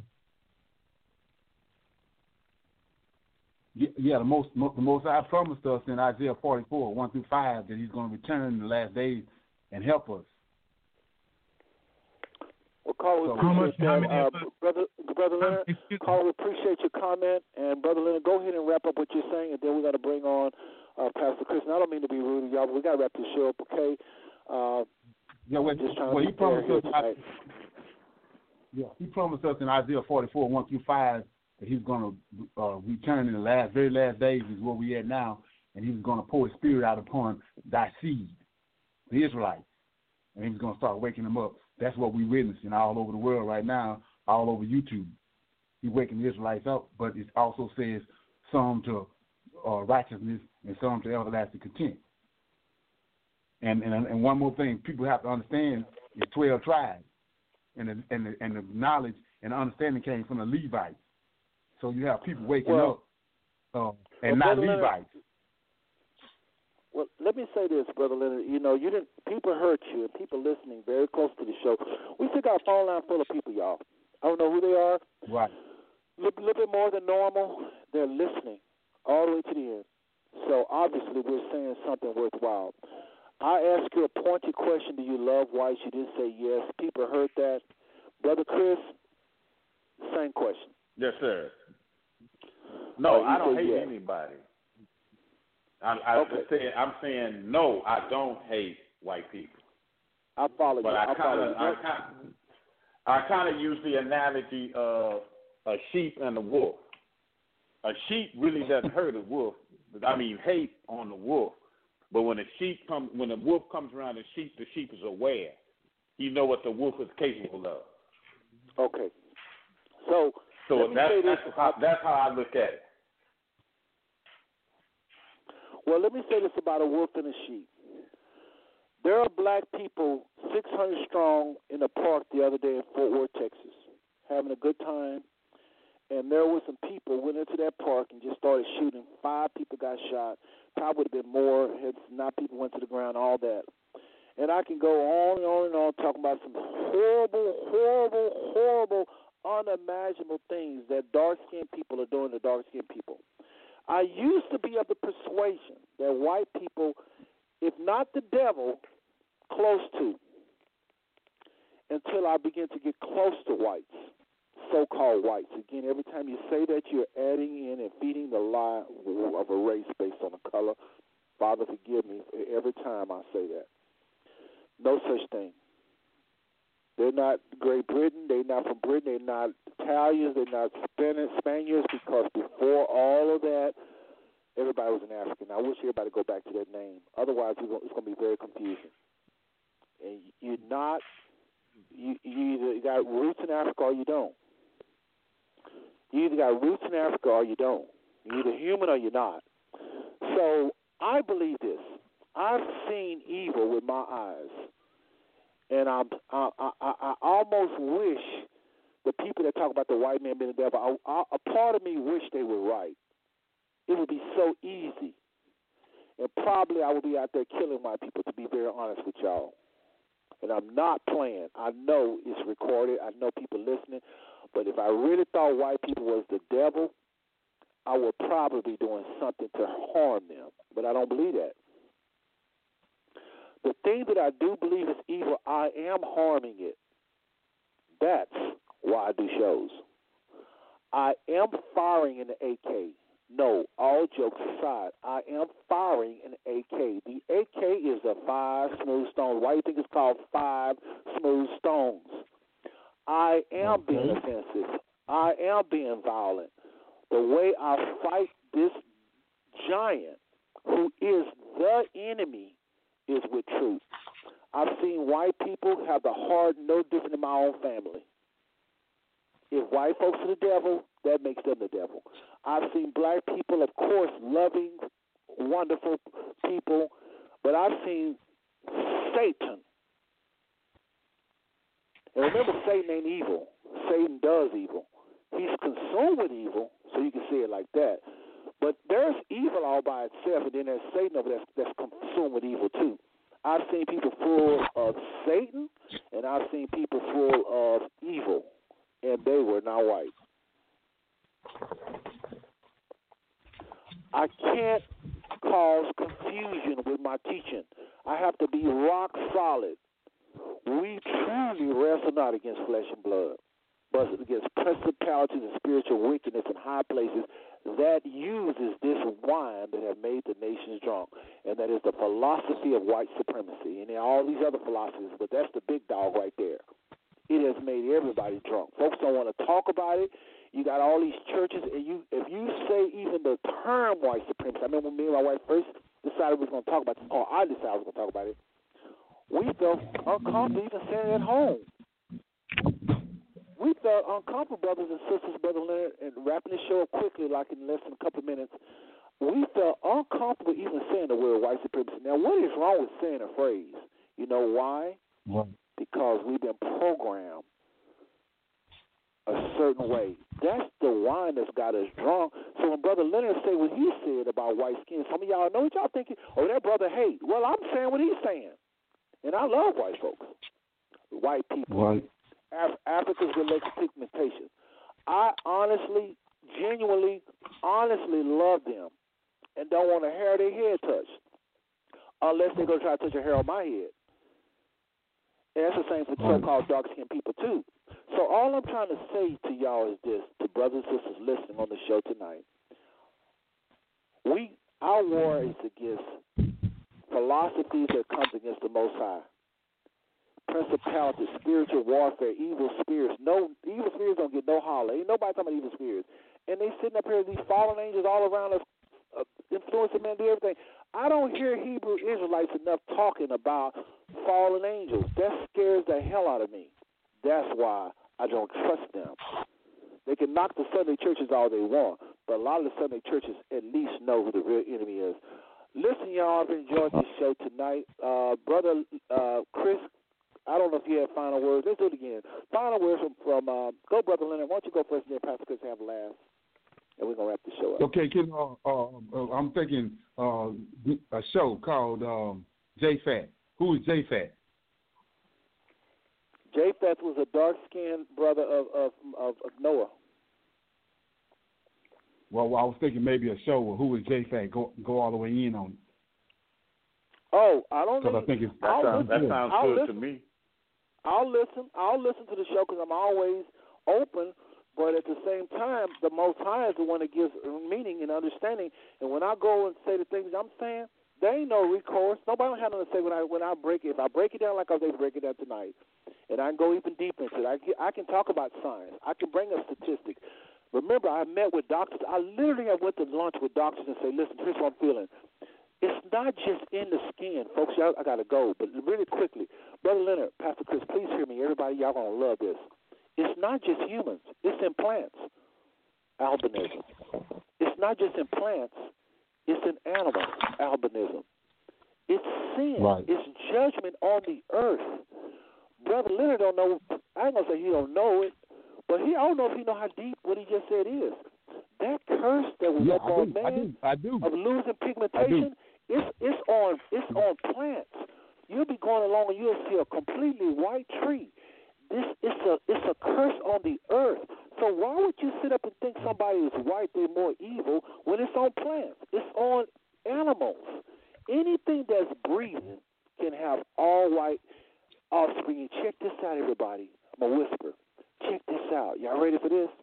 Every single one of those white plants, white animals is weaker. It's weaker. Go ask science. Go ask science. Right. Dr. Francis Cress Welsing talks about an experiment did with a gorilla called Snowflake. Snowflake thought he was a brown gorilla, so somebody showed him a mirror. And when Snowflake saw this picture, who he was, Dr. Francis Cress Welsing said, he began to break the mirror and cut himself because he wanted to destroy that gorilla, not knowing, that's you, Snowflake. You're not the same color as all the other gorillas. This is not hatred, though. I'm telling y'all right now, this is not hatred because these are African people. What are y'all going to do about the Ethiopians that have albinos? They can go to Europe and pass for white. They have their nose. Ethiopians have a smaller lip. They own that. Whites don't own that. So I just think we got to get out of the hatred that don't make no sense, that's going to cause a shipwreck. And if we ever go into a national forum, we're going to look crazy when these scholars that's in the audience that's got all these degrees and that know about genealogy, they're going to eat us alive. But they don't eat me alive. I'm going to say it again. They don't eat me alive. I'm going to say it again. They don't eat me alive. I put some on the Dr. Chetty from the University of Cincinnati. He says, well, the leprosy that I see in India, you die. But the leprosy in the Bible, you don't die. I said, well, Dr. Chetty, I believe that in the Bible, they was cursed with whiteness. And I don't think the leprosy you treating in India is the leprosy in the Bible at all. I think the leprosy in the Bible is always just white skin. And these are the exact words of the University of Cincinnati. Back then, the dermatologist president, he said these words, Adha. Interpret what you think that means, whatever you want. I think he was like, wow, I never thought of that. That's what he said to me. So, anyway, folks, we got to go. 30 seconds. Brother Leonard, quickly, 30 seconds, literally 30 seconds. Our forefathers, Jeremiah, Ezekiel, Obadiah, they was talking to the angels. I don't think these people, scientists, got anything on the angels. So that's my ending comment. Well, as usual, you always put someone on mind. You and Pastor Chris, I mean, I really enjoyed y'all tonight. I don't know about anybody else, but both of y'all said some key things in the uncovering of what Bishop R.A. Campbell was saying. We tried to talk about part 1 and part 2. We got off on a few little trails, but I think it was very needed. Folks, I kid you not, this phone line is still lit up a lot of people. So those of you that tune in to Bishop Campbell, tune in next week. We're going to try to have him on again. We're going to try one more time to have the Bishop on. Pastor Chris, last words, please, quickly. 30 seconds. Yeah. Well, first of all, I want to just tell Brother Leonard. Brother Leonard brought a lot to the program, and Brother, I agree with everything you said. No disagreement at all. And I'm gonna just say this. Maybe I shouldn't say this, but they had to have two brothers from the booth to get it right. Okay. What was that? No, but I just wanted to say, for you, Seth, that means people from Louisiana, because Louisiana shaped like a boot. Okay. And you did, me and my brother Leonard, we are both from Louisiana. But anyway, I think it was a good discussion, and we got up on this ethnic thing, but I'm just going to say in the New Testament, and when Jesus went to the temple and turned over the tables, the place where he turned over the tables was called the Gentiles' court, because the Hebrews didn't allow Gentiles to even go in the temple. They would have to stay outside, and they had a door, like where they could see the service, but they weren't even allowed inside. And those were Gentiles who were selling those overpriced sacrificial animals to the people who come and need, come to the temple and needed something that's animal to sacrifice. So it is in the Bible. It's not racism, but that's the way They were. But those Gentiles back Plain and then simple. were not just white-skinned people. Those Gentiles back then, remember Israel had white-skinned people. Well, no, they were because supposed to remember the Roman army, they were occupied by the Roman army. And they were I don't not think white, the they were initial not Roman black. army. I don't think the initial Roman army was white at all. I think we look at the Bible. You ever seen really paintings cuckoo. and pictures? Have you ever seen? Well, what are you basing that on? Have you ever seen I pictures and paintings based of those upon the people? whole leprosy teaching of Leviticus 13. I think if in the New Testament the Romans were white, it would have said lepers. I just don't believe that. But anyway, that's a whole other can of worms. But I do not believe the people in the Bible days when Christ was crucified, none of people was white. I think the people that was white is when it says, and he had leprosy, and I can prove what I'm saying. So people who were given acknowledging Caesar were black. Back in Christ's day, yes. And then Well, they there's all Romans, kind but of anyway, records. I'm not going to argue the point. Hold on. There's all kind of records. No. There's all kind of records ahead, that talk about the early European. Hold on a second, y'all. We can't get back into this. But I'll say this, and I'll give Leonard 20 seconds out of fairness to him. But there's all kind of records about the early kings being black in Britain. All up in there is black folks. So I have trouble with maybe all Britain, white. but not Rome. Go ahead, all Brother Rome too. Go ahead, Brother Leonard. 20 seconds. I do mean 20 seconds. The third beast is Javan. That's the Macedonians, and the fourth beast is Romans, Chechen. That's white folks. Thank Could you. be. I don't. That's what I all thought. I'm saying. All I'm trying to say is this: before Rome, before any white folks arose in any, there were black folks that did what they did and probably did it just as good. Wicked. Show no. We just talking about what was the ethnicity of the people in Rome during Jesus' time. That was the question. I don't think it was white at all. I don't think it, because in the New Testament it talks about people. Listen, folks. In the New Testament it talks about people smitten with leprosy. I can go and show you scriptures. We just can't do it tonight where they were white. But I mean, the Greeks. I'm talking about in the Bible days. Thousands of years came after Christ. I think that's when it got whitened up. It don't take long to whiten up something. I just do not believe. I agree. All I'm going to say is I agree with Brother Leonard that they were white during Jesus' time. That's all. I people hear you. The people hear you. That's fine. I don't have no problem with you disagree with me. All I'm trying to say is, if they was all white, why would it make a big difference about the lepers? And people, I know people think about Seth, you cuckoo. Lepers is just sores. Lepers, that's Old Testament though. That's so they had lepers in Jesus' time. I'm talking about New Testament lepers. I'm talking about New Testament lepers. Let me just say this really quickly. Well, when I say they were lepers in Jesus' time, that's New Testament time, isn't it? Right, I'm saying there was lepers in the New Testament and in the Old Testament. If Brother Leonard believed leprosy in the Old Testament was white skin, he shouldn't flip-flop, and he didn't say this, but he would have to believe that leprosy in the New Testament is the same white skin. And listen to me very careful. If leprosy, for those of you that are thinking I'm cuckoo and saying leprosy is sores, brother, you are so ignorant. If leprosy is sores, why come in Leviticus 13 and 13 it says, when this thing spread all over your body, and it's all over your body, then you're clean. If it's just cleaned up. If it's sores, how much sense would it make if you got one sore? It seems like you'd be more clean than if you have sores all over your body. It says in Leviticus 13, when this thing spread all over your body, then you're clean. Clean means you can go among the people. So if you got a bunch of sores, you can go among the people.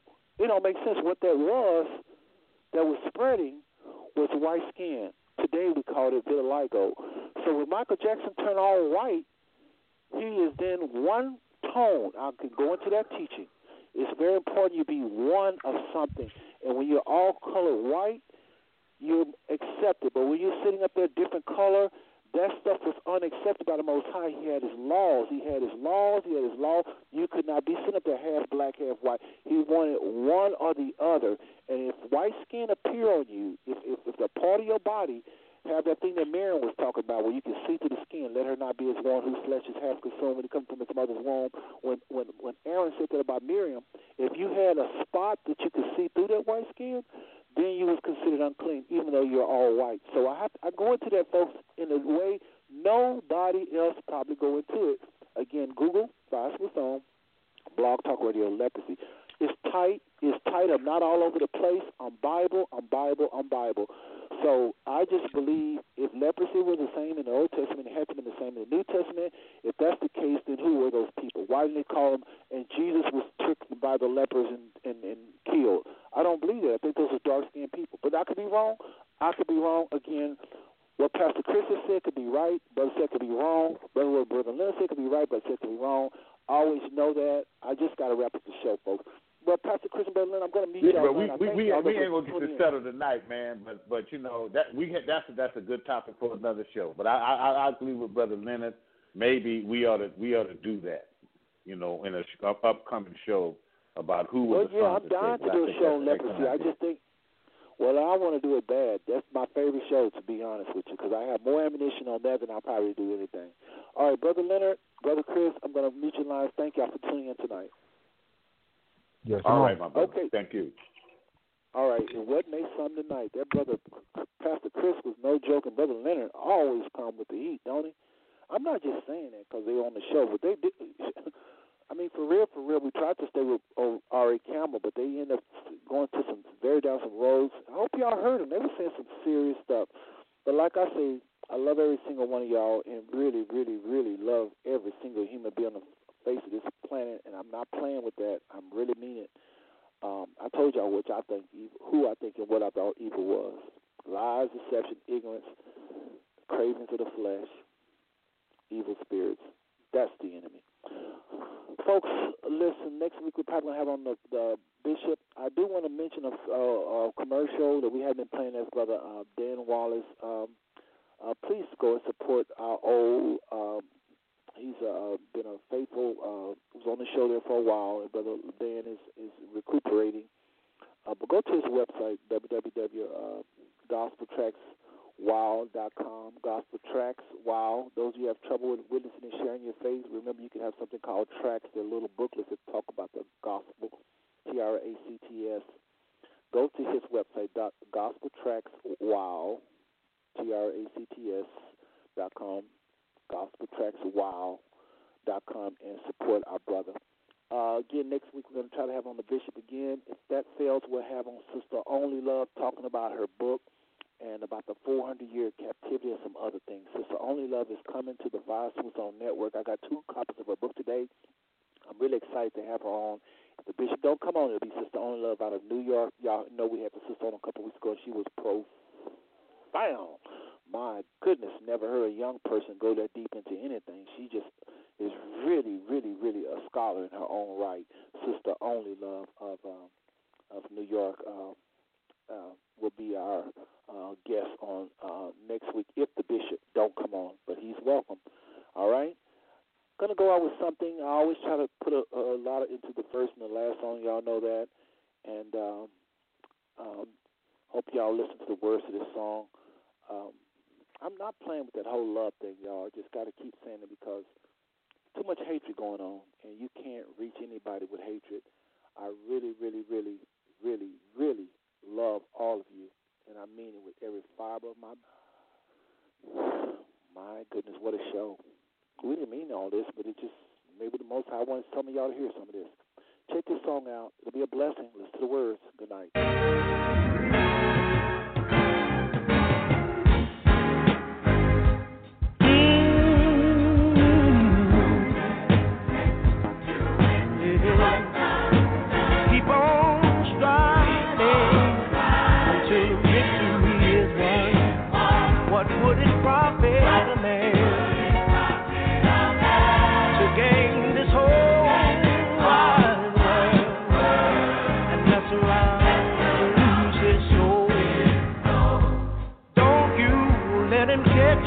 With your work undone,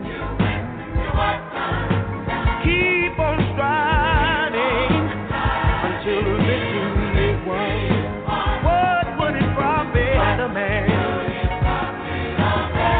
to gain this whole wide world and mess around and lose his soul? We must work while it's day, for when night cometh, no man can work.